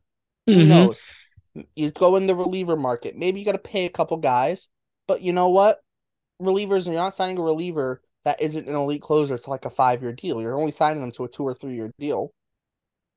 Go and get it. Go and get a really another really good setup, man. Why not? Right? I think they are going to spend position player wise. It's harder to fill your holes, but at the same time, position player wise, Emmanuel Valdez and David Hamilton should be full time MLBers at the start of next season. Nick York's going to be probably starting next year in AAA. In my opinion, I think he starts next year in AAA. I think he'll get AAA playtime at some point this year. I think next year Marcelo Meyer starts the year in AAA, probably most likely, right? So these guys are going to be right on the door. So you don't necessarily need to spend massive money on position players. And I think that's the thing. They will spend money. Yes, they could still use a guy here or there position player wise, but I think the picture's starting to come together in terms of I think this trade deadline's really gonna show what the picture is looks like. Yeah. Because They if need. Sorry. I Yeah. think that's gonna show. I think it's gonna show because I think if they go out and they trade for a guy who has control years left, which like I said, that's why I think they probably buy and sell. They go out and get a guy who has control years left, who's a piece where who's an MLB guy that they want to win with. So like for example, they trade for a guy who's going to be on the big league team next year, who's on a big league team this year, is going to be on the big league team next year, and is going to be a piece of that big league team. Like that's a move you want to see them make. Yes, you flip a Paxton who's not going to be here next year potentially. He's expiring. You flip a Duval. I think Duval definitely gets flipped with how well Jaron Duran's been playing, and you also have Ref Snyder too. I don't think you necessarily need Duval. I think he gets flipped.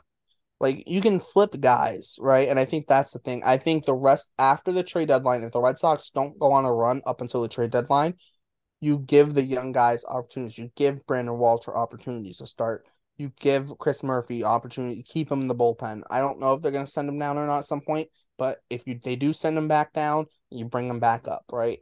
That's what you're looking for. Um, heck, maybe a team takes a flyer on a Joely Rodriguez on and you get like a player to meet him later or something because you're not going to keep him. I think that's the moves you're looking at, right? Mm-hmm. Where that's what you're looking for. You sell guys, you're gonna get either prospects in the high minors, preferably, or you trade them for a guy who's already in the big leagues. I could very well see a Adam Duvall for a big league reliever trade, right? I could and buy reliever back on the bullpen guy, or a younger starter who has made some big league starts, but is also kind of in AAA and that kind of in the Red Sox and give him a couple starts down the stretch of the year, right? Guys like that, I think, is what you look for. Or Mm-hmm. or you need to change of scenery guy. The Red Sox have a change of scenery guy in Bobby Dahlbeck. Flip them one for Mm-hmm. one. Change of scenery for a change of scenery guy. Like especially too if it's a starting pitcher or a reliever. Like well, especially if it's starter, you can always move a starter to the pen, right? Like that's an idea where one team has a pitcher that needs a change of scenery. We have Bobby Dahlbeck. Let's make that trade. Why not? Nick We have Pivetta could have some opportunities for value him. too. I think Nick Pivetta might request a trade. I think because he might It's want to start potentially. potentially, but I do think he does have value in the bullpen. So if you can keep him, I would keep him. Um, but like you have but like you have your bullpens growing, right? And you have like you start looking to next year. You look at that bullpen for next year. Kenley Jansen, if and this assuming Jansen and Martin don't get traded, you have Kenley Jansen, Chris Martin. You have John Schreiber, which remember he's injured right now, but you have John Schreiber. You have Josh Gronkowski. I know he struggled a little bit in his last few outings, but he was good for the majority of this year. You have Nick Pivetta. Zach Kelly's injured right now. You'll have him back next year. Also, a guy like a Wyatt Mills who's been injured all year. He is a big league arm, right? You look at your lefties. You have Chris Murphy. You have Brennan Bernardino, right? You have guys. Brandon Walter, a guy who could maybe be in the bullpen, maybe not, right? Brian Matta, I think he gets moved to the bullpen. He's the guy you look forward to towards next year. You look at the bullpens in AAA, which Ryan Fernandez just got called up to AAA. You also look at the AA bullpen. Luis Guerrero looks really good. Like their bullpen, I think, will be a strength next year. I think their rotation, if they make the right moves in free agency, will be a massive strength. And if those two, if your pitching is as a massive strength, you don't need the best offense in the league, right? You need You it. It's go like in a next Tampa Bay model in a way. exactly. You go in next year. Connor Wong's your starting catcher. Tristan Cassis. You have Devers at third. You have Story at short. You have Yoshida and then a Duran, Refsnyder platoon, Verdugo and right. And then you probably have some sort of mix of Arroyo and Manuel Valdez at second. And you maybe Justin Turner stays, right? Like that's the lineup they have this year. You add one or two pieces to that lineup and make like one or two improvements to that lineup, and you have a team that can compete. Been the problem this year? The lineup has struggled at times. Well, improve the lineup a little bit, right? One of the other struggles have came when the pitching staff struggles. Make your pitching staff a strength. That can happen. And remember, they have prospects they can trade. They can make trades. Go out and get a guy. It's not just free agents. Remember, go out and get a guy from a team like, I don't know, the Rockies. Who knows? Like maybe they have a guy, although no one knows what the Rockies are doing, right? Like go and get a guy, right? The There are White teams who are Sox. going to White Sox if they have a fire sale. Now I'm not saying go get a Luis Robert. I think he's too expensive. I don't think Tim Anderson makes sense, but like, and even don't see a bit expensive. I've said guys like Aaron Bummer who like, but like you look at that White Sox bullpen, they have a lot of guys who look really good in that bullpen. They have Kendall Graveman, they have Aaron Bummer who I really like. They Keenan Middleton's been very good in the bullpen. I know he's a free agent after this year, but he's cheap. That's a guy maybe you sign him and try and trade for him and try and extend him. Maybe who knows? But like, uh, they have Gregory Santos has been really good this year. Like, they have guys in that bullpen that have been really good. And if they are doing a true fire sale, you look at them. Like I think Cease and Robert are too expensive, and even Tim Anderson for what he's giving you, I think is probably too expensive. But like you look around the league, there will be teams that will be willing to trade guys, or a team that has an excess of guys in one spot, right? Maybe there's a team that, they have too many corner infielders, right? The Red Sox maybe have too many of this position, right? Especially in the minor leagues. Maybe there's a team that's selling, that's looking to get rid of a corner infielder who would fit perfectly into the Red Sox DH spot, and the Red Sox can flip him maybe a middle infielder in the minor leagues. There's that possibility. And maybe that's not a deadline. Maybe that's an off-season move, though, right?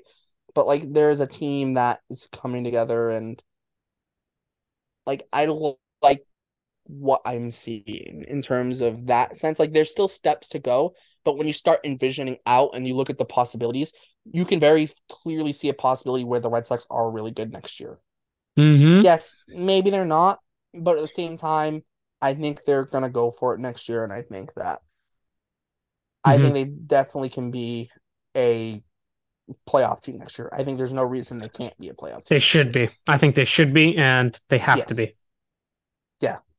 And they have the talent to do so, right? Yes. That's the other big thing. They should they next I think they argue if everyone was healthy this year for the Red Sox the whole year, which isn't never gonna happen, but like if Chris Sale didn't get injured, right? If Tanner Houck didn't take a liner off the face, if their bullpen stayed healthy, right?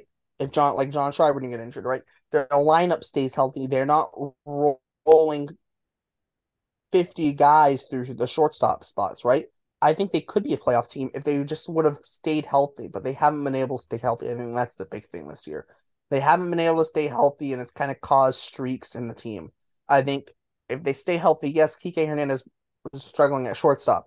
The problem with Sullivan, Yu Chang stepped in. Then he got injured, right? It, Hmm. Pablo Reyes has been fine, but he's a replacement option, right? David Hamilton has played what 4 games in the big leagues. Like, I think he'll be a decent big leaguer, but he's not, starting shortstop on a playoff team. Definitely not yet, right? I think that's the thing. Like, there's definitely been flaws to this team, but you can fix those flaws. I think that's the thing. You can fix those flaws for next year.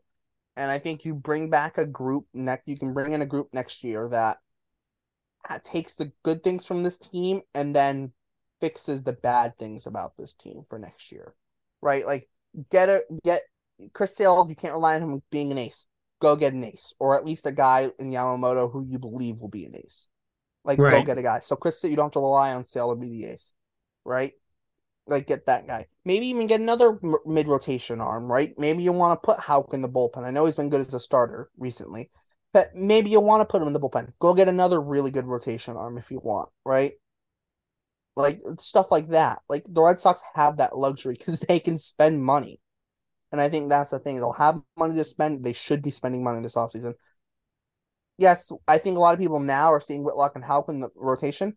I think Houck could still end up in the pen next year, and that makes your pen that much better if and you go out and get another really good starter in free agency that you pay, right? Right. That could happen. So I think when you look at the big picture of it, like this is a team that can very much be good next year. They just have to put the pieces together and they have to be able to, and they have to make the right decisions at the trade deadline this year, especially, and then over the offseason, they have to get the right guys. If they do that, there's no reason they can't be a very good team next year. No reason they Yeah. couldn't be a 90-win team next year. No They reason they couldn't be.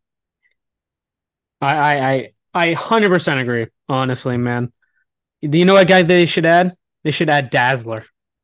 Pretty good Yes, guy. Dazzler. What about Blue? Blue. I want to go into my list now. Now that I brought that up, Dazzler. Oh man. Um, What about let's what see. about Gray? Gray, uh, orange, green, Richie, Yes, Richie. Just straight up Richie. Richie.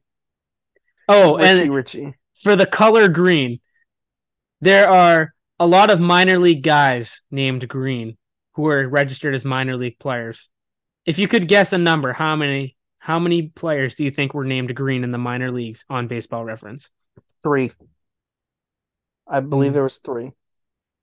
In the minor leagues. In the major leagues, I think there are three.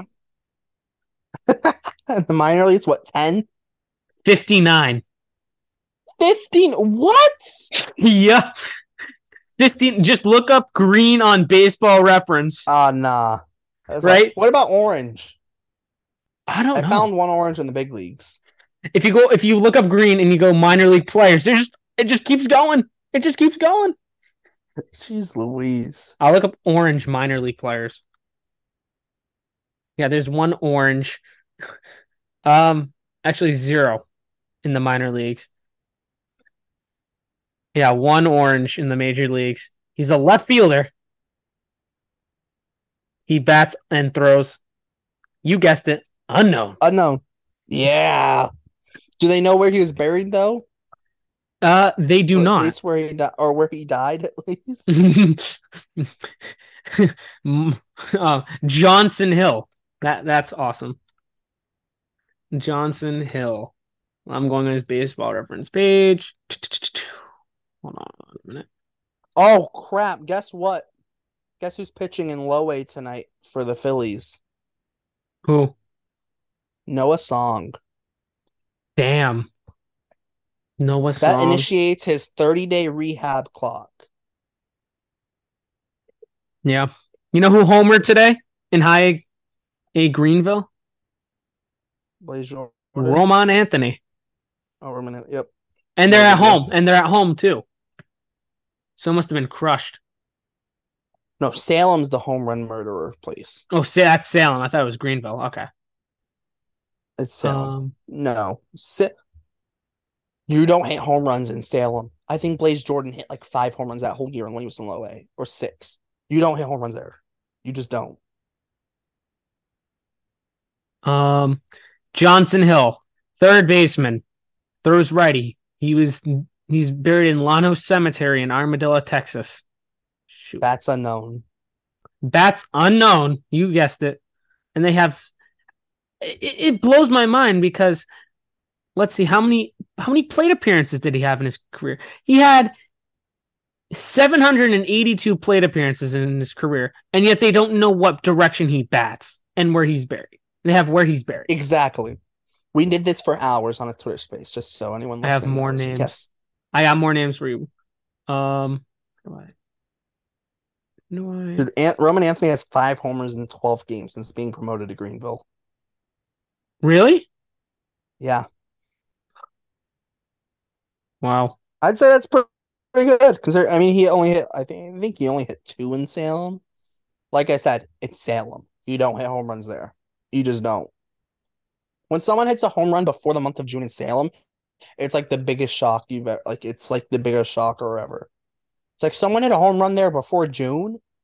Like what are you talking about? Someone no way. Like that's literally how bad of a hitter's park Salem is when it comes to home runs.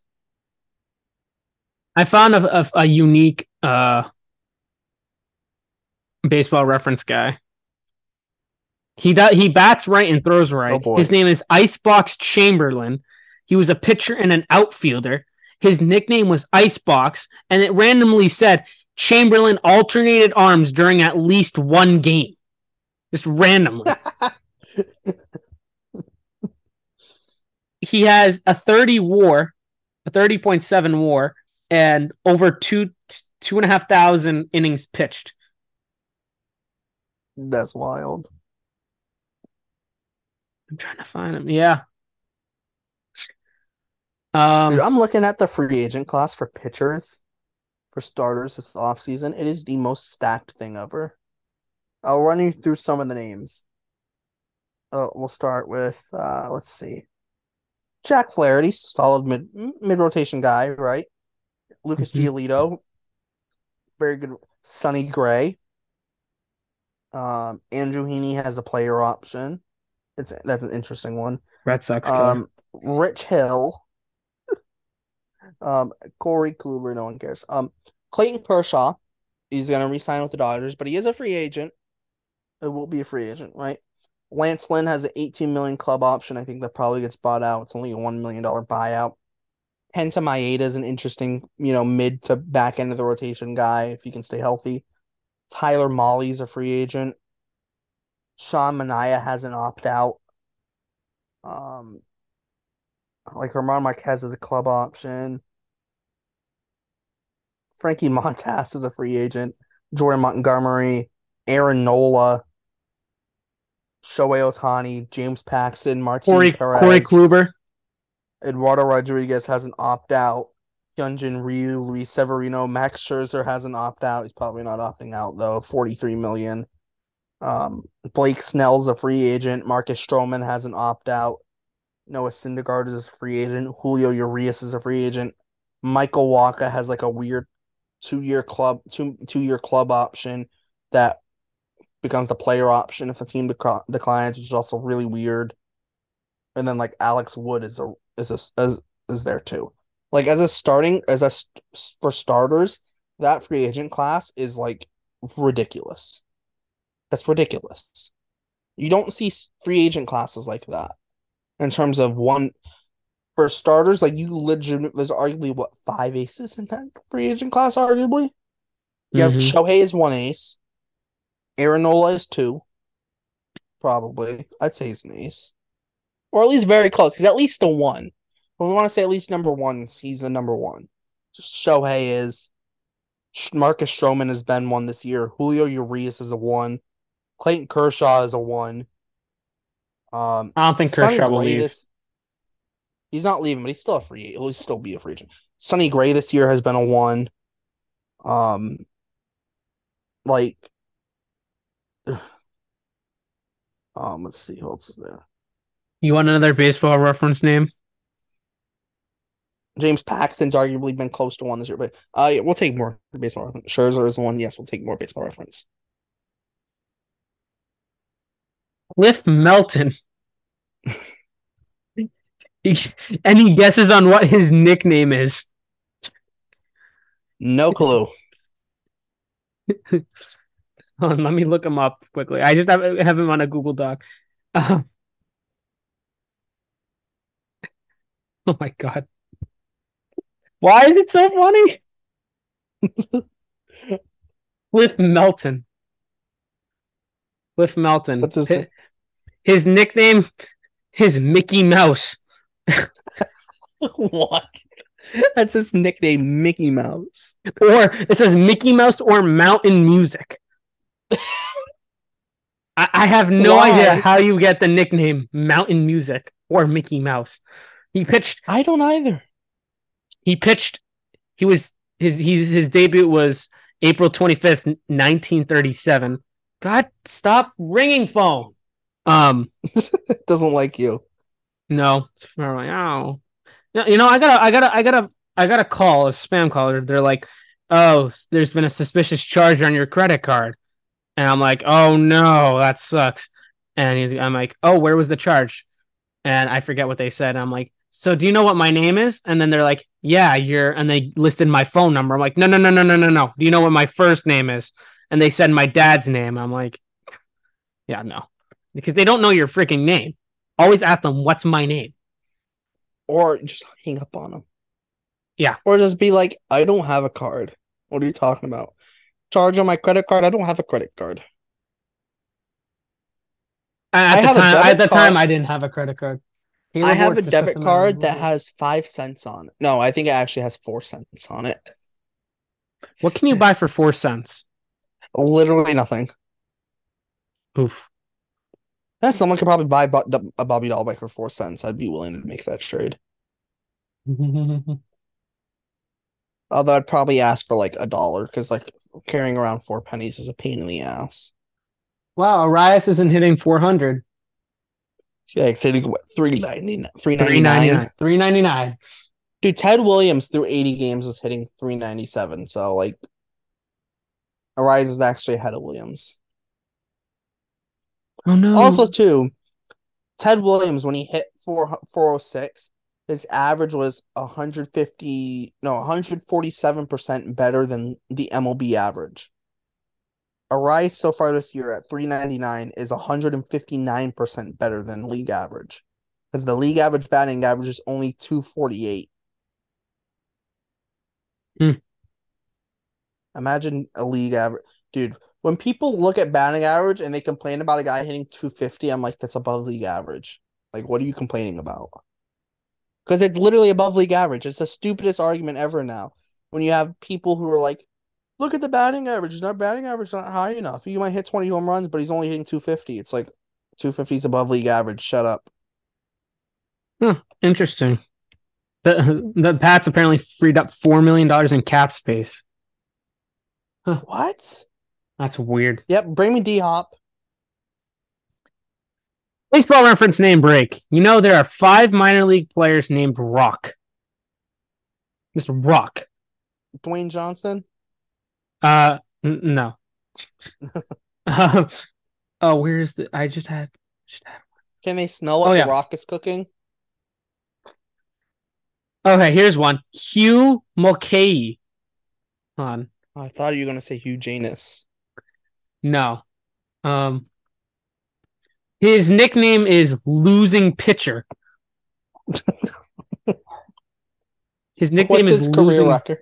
What's his career record? His career record is 45-89, and in the 1938 season with Philadelphia, he went 10-20. 20 was the most losses in the league at that time.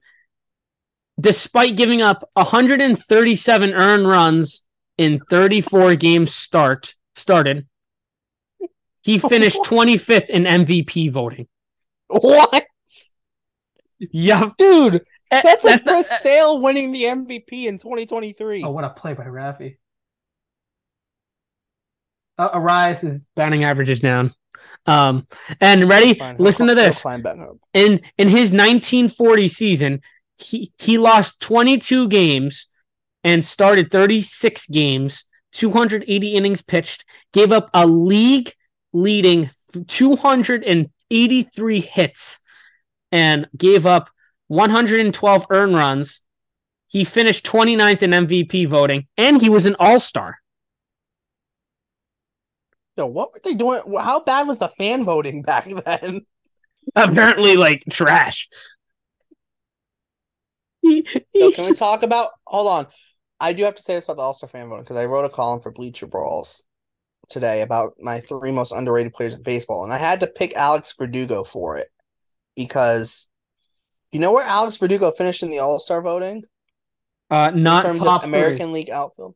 In terms of American League outfielders, Where did he finish? he didn't finish in the top 20. You're kidding. I thought You're I thought you're I tell thought I thought he finished like top 10, but Jesus Christ, that's bad. No, I looked at the June 20th results, which, as far as I know, were the last results before they did were the last like they gave the last update before they gave the results for phase one, which they only gave the results of the people who like made it.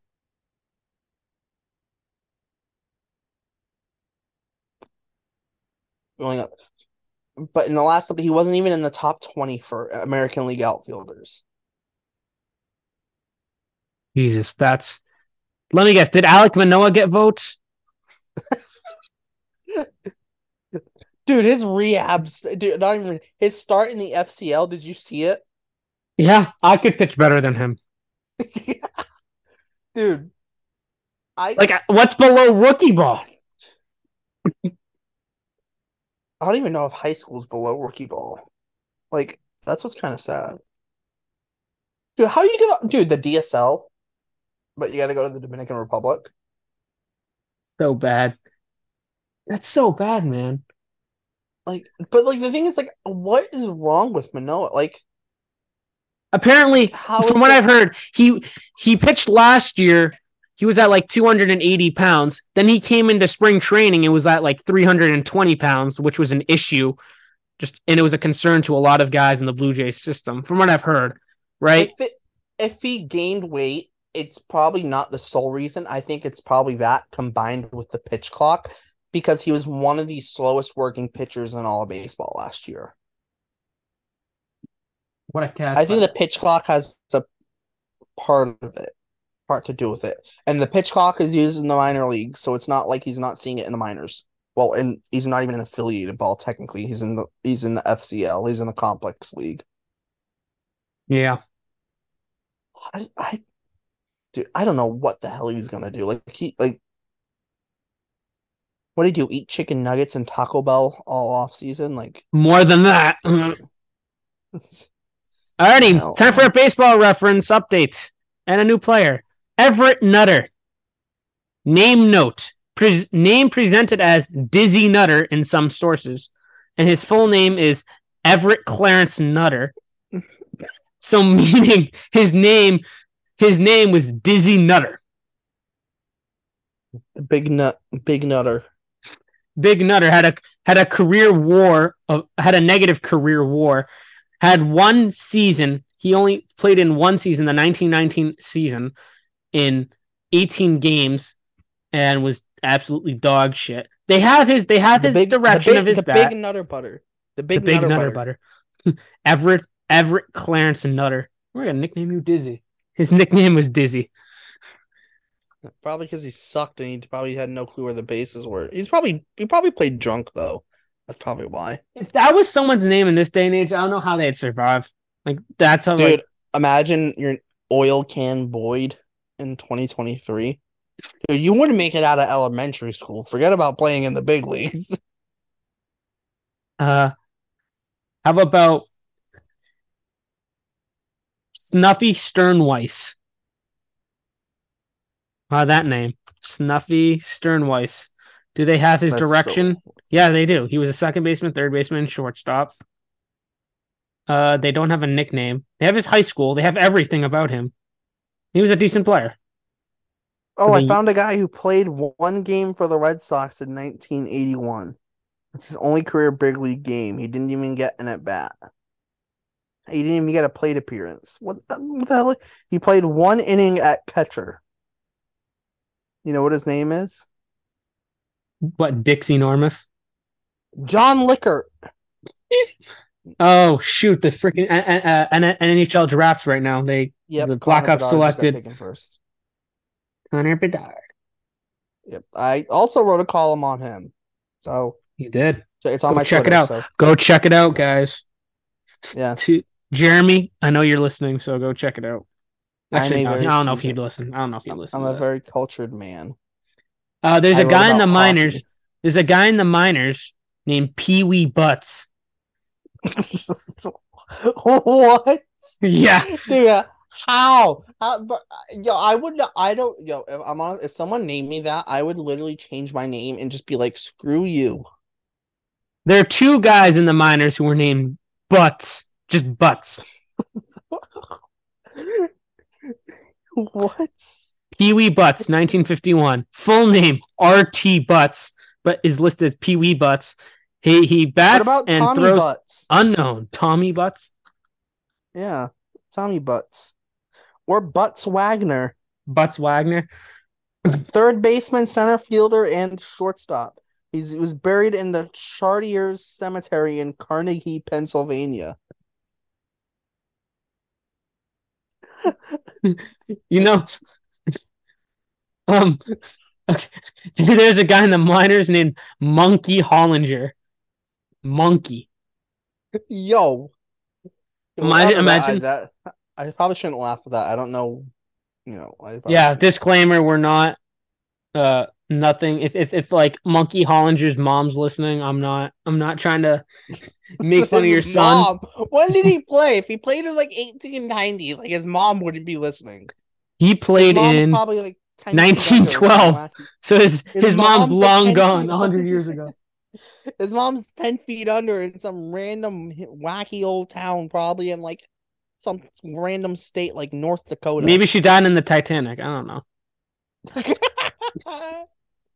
Um, let's see. Moses Yellowhorse, Yes, that's an Rusty elite Kuntz, one.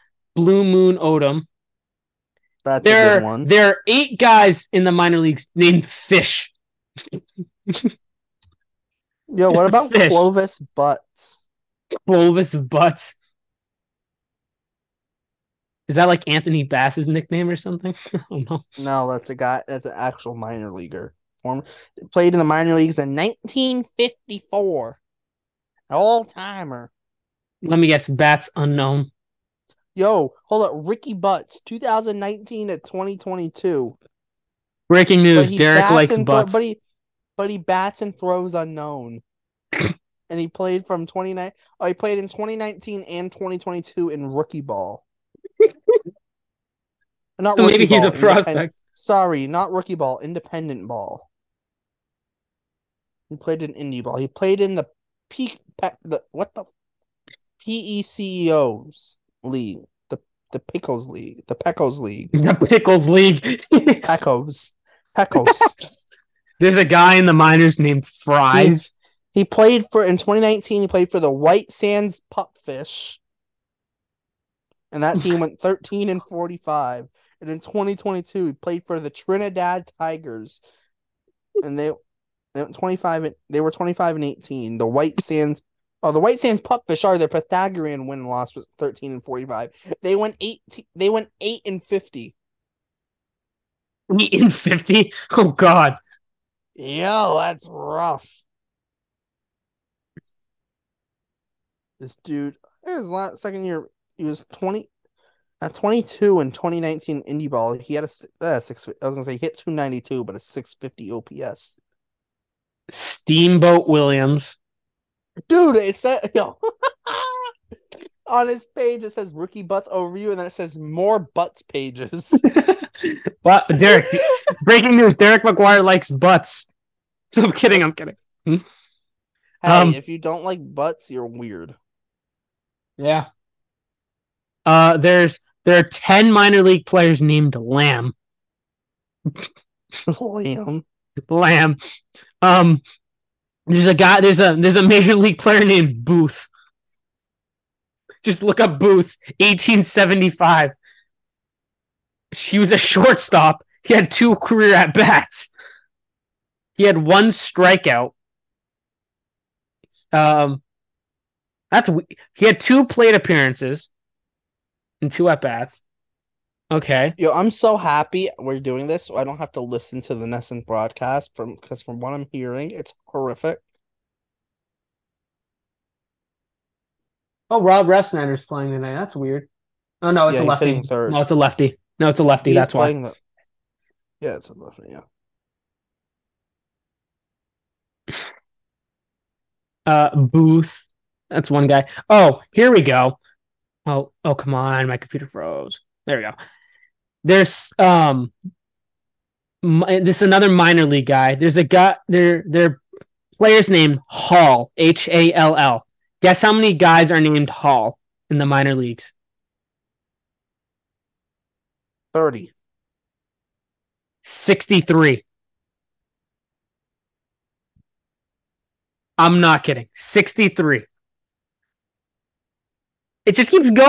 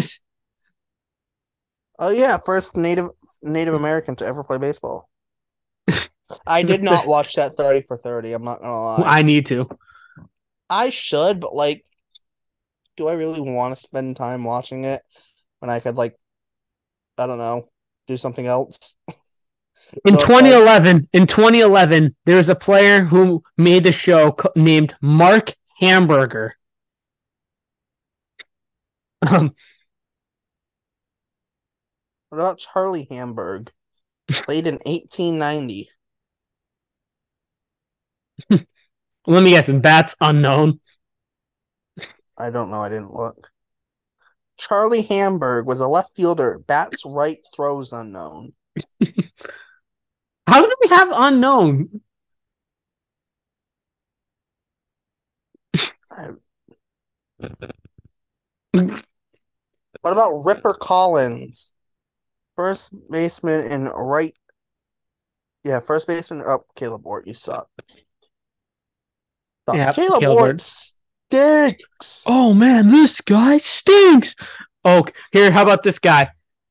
Skin down Robinson. What?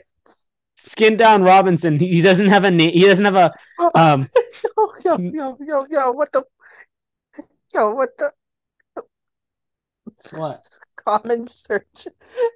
What the? Go to baseball reference.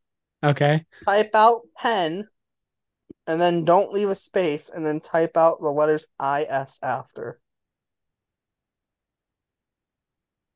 What? Crosby Heinesser?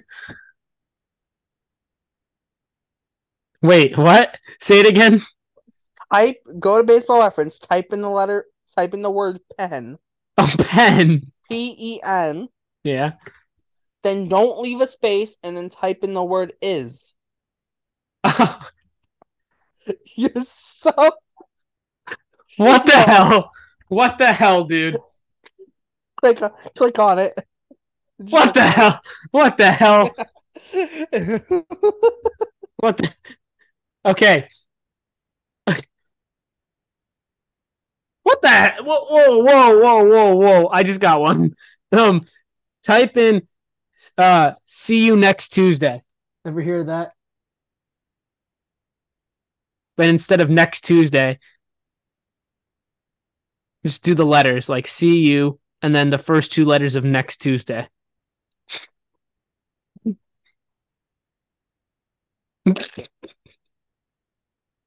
This is off the rails. It very much is. Are there anyone else? I think I might end the episode.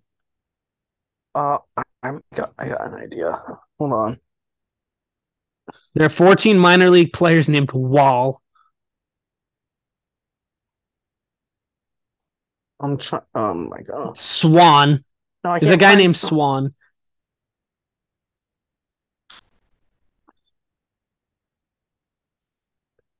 There's a guy named Dick Cox. Yo, Jeff Reardon was an all-star. He played in the MLB from 1979 to 1994. His nicknames. His nick is given is Jeffrey James Reardon.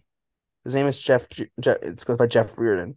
His nicknames are the Terminator and Yak Yak. What? Yak Yak. Yak, yeah. That sounds like a nickname for Reese McGuire. It does very much. Yak Yak Reese McGuire. Oh my gosh. Let's see what else is there.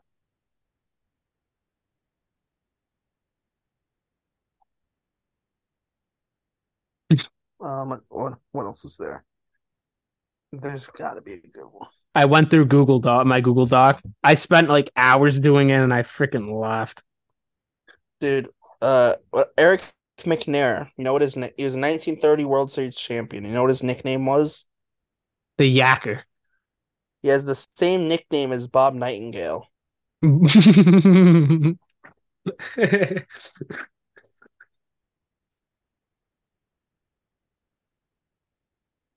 How do you get that nickname? I don't know. Let's see. Louise. Deerfoot of the Diamond. What about 1929 minor league player?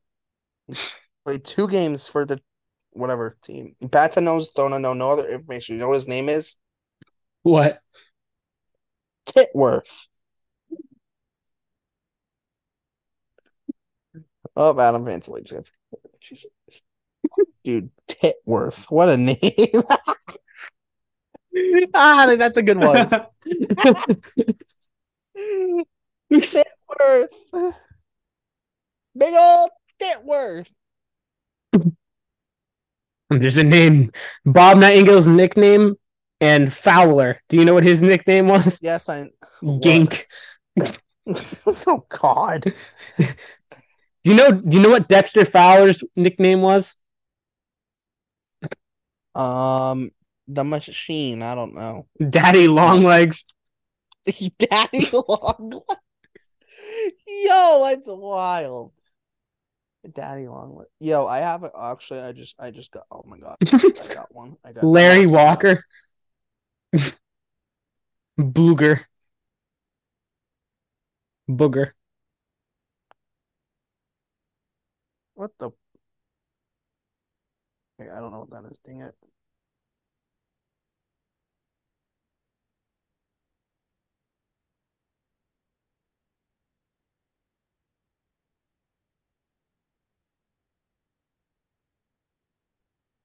Um, Let's see this. We're gonna find someone.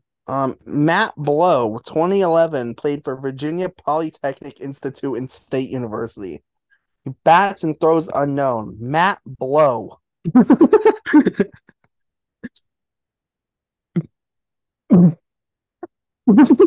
I got one. I got one. Oh God. Jack Chapman, right? He was a big league manager. Um, you know Yo, what his nickname was? Death to Flying Things. yo, you know what I just found? Jimmy Gobble played from 2003 to 2009. And then not college, in it looks like a college summer ball, a collegiate summer ball in the Sun Belt League, 2019. Jack Gobble. What a name.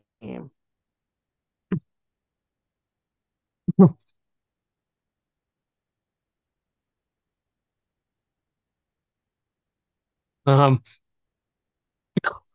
oh my god.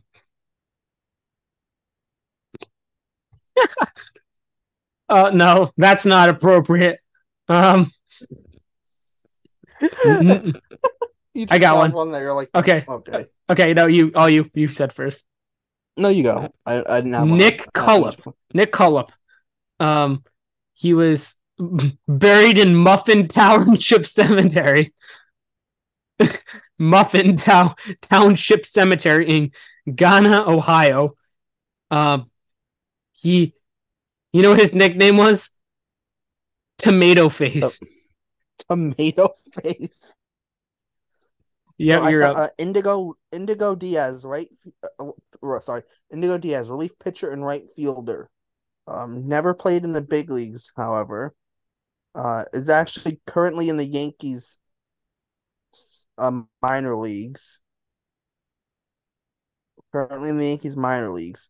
So relief pitcher and right fielder on his thing, although he hasn't hit in pro ball, so I'm assuming he's now just a relief pitcher. Um, but he went to Iowa Western Community College in Council Bluffs, Iowa. And then he went to Michigan State after that, but his full name is Indigo Dunham Diaz.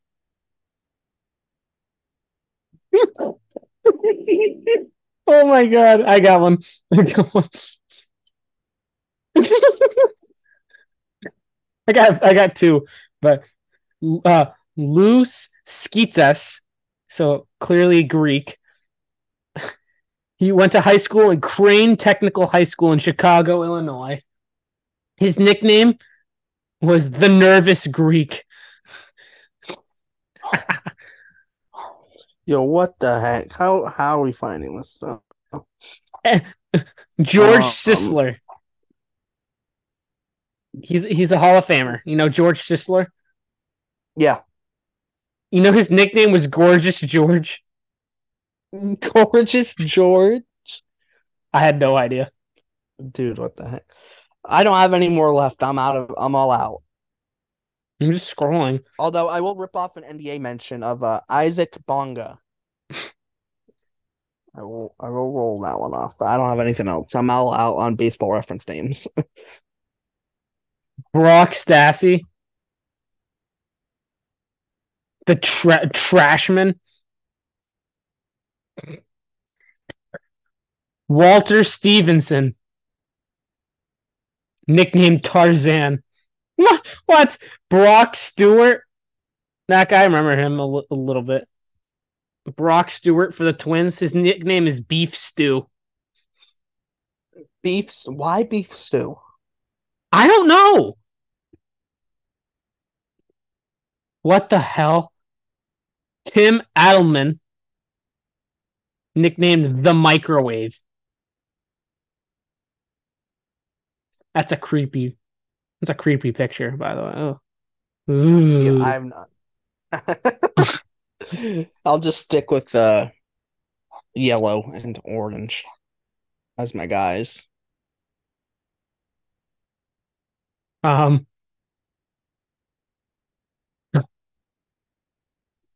Hank Arft,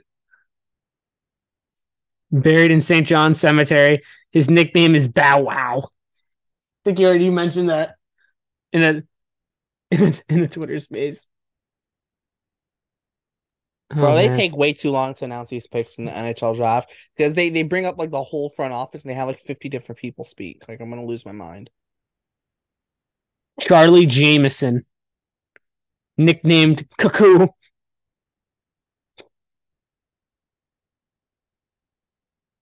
Um, Chesty Chet. Walter Johnson. Yep. Oh my god, these are so weird. Oh, they're doing a four-man booth.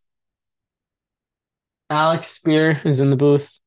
Tim Wakefield, Dave O'Brien. It just sounds bland. Dude, Dave O'Brien, Kevin Millar, and Tim Wakefield might be the most boring booth ever. Yeah, so Dave O'Brien. Dude, it's so oh my god. It's so like cringy too. It's like no.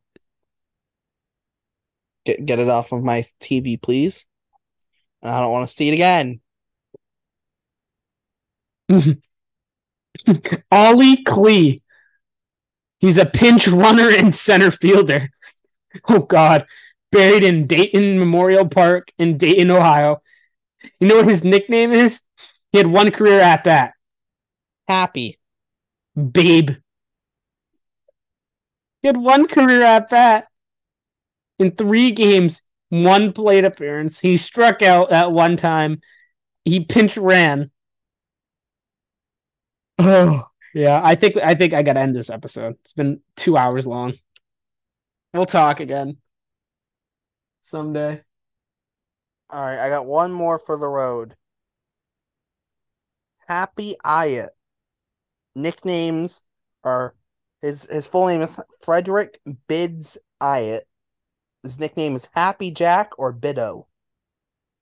He had 10 at bats in the AL with Cleveland, and he had 2 hits. As a 0.0 career WAR.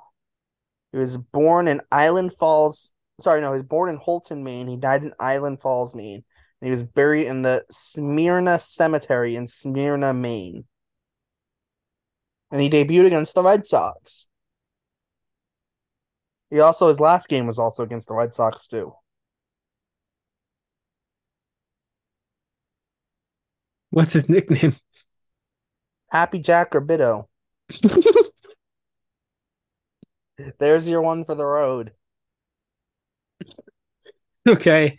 Um yeah, so that's a good place to end it there.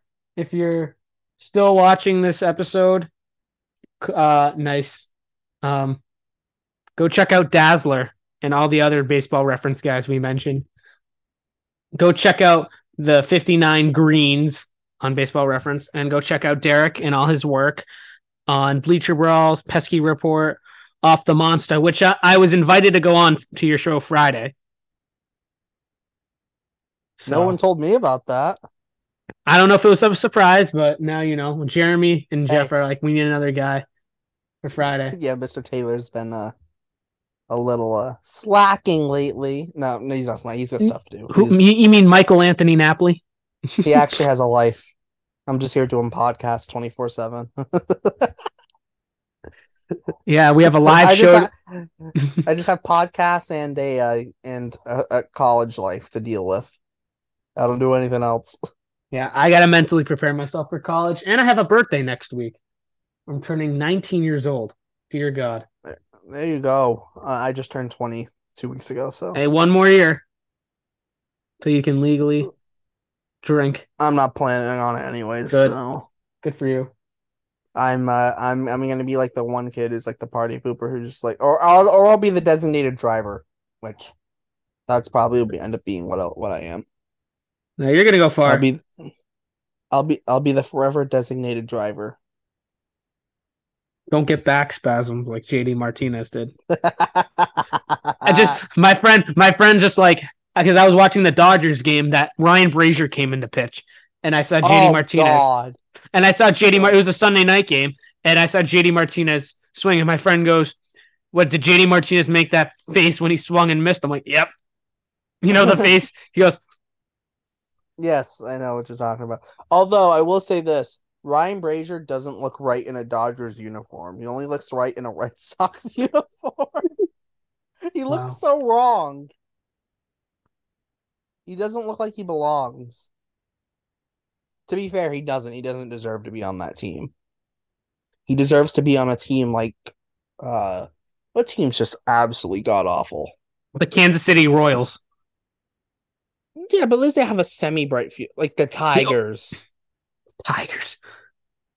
The Mets. Oh No. no, Oakland. He deserves to be Oakland. on with Oakland. Yeah, that was the big He probably elephant for me. no. He deserves to be on their AAA team. He doesn't even deserve to be on the big team. Although their AAA team's already in Las Vegas, so I mean, Yeah. there's that. I remember the Silver Knights. The Henderson Silver that, Knights, that looks like the a horse. AHL team. It does look like a horse. It does. It doesn't. First of all, what is a Silver Knight supposed to look like in the first place? Knight that's Like, silver. it literally looks like a horse. Um, yeah. If you Uh, haven't, just check out the Henderson Silver Knights logo on Google. It literally looks like a horse. because it is a horse. Yes. All right. I think we probably should wrap it up now. Yeah. Yeah. Check out all my stuff, please. Check out all the check out Derrik. Check out Derrik. I'll give you JD Martinez back spasms.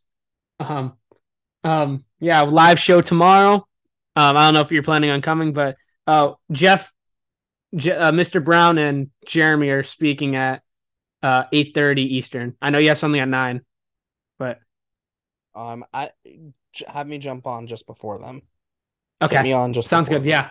Yeah, I'll do that. I'll slot you in for like what 8:15. Want to call it 8:15? Hell yeah, 8:15, and then I'll jump on. I'll just be on with them until like probably 8:45, 9. We'll see. Yeah, that sounds good. Alrighty. For what's your name? Oh yeah, Derrik. For Derrik Maguire. No, I'm kidding. Damn!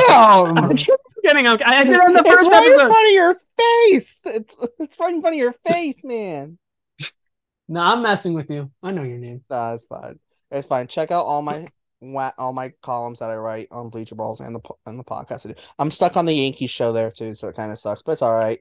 Because I'm on the Red Sox show too, so at least there's that. Check out the minor league show on Pesky Report, which you are now writing for Beyond the Monster, which Pesky Report is presented by Yes, Beyond the sir. Monster. So we technically we're Pesky distant Report minor league colleagues. show. Yes, sir. Yes. Check out the Pesky Report minor league show. It's amazing, and I'm on it, so check it out. Also, Jake O'Donnell and Hunter Knoll are amazing, and I happy to being on the podcast with them.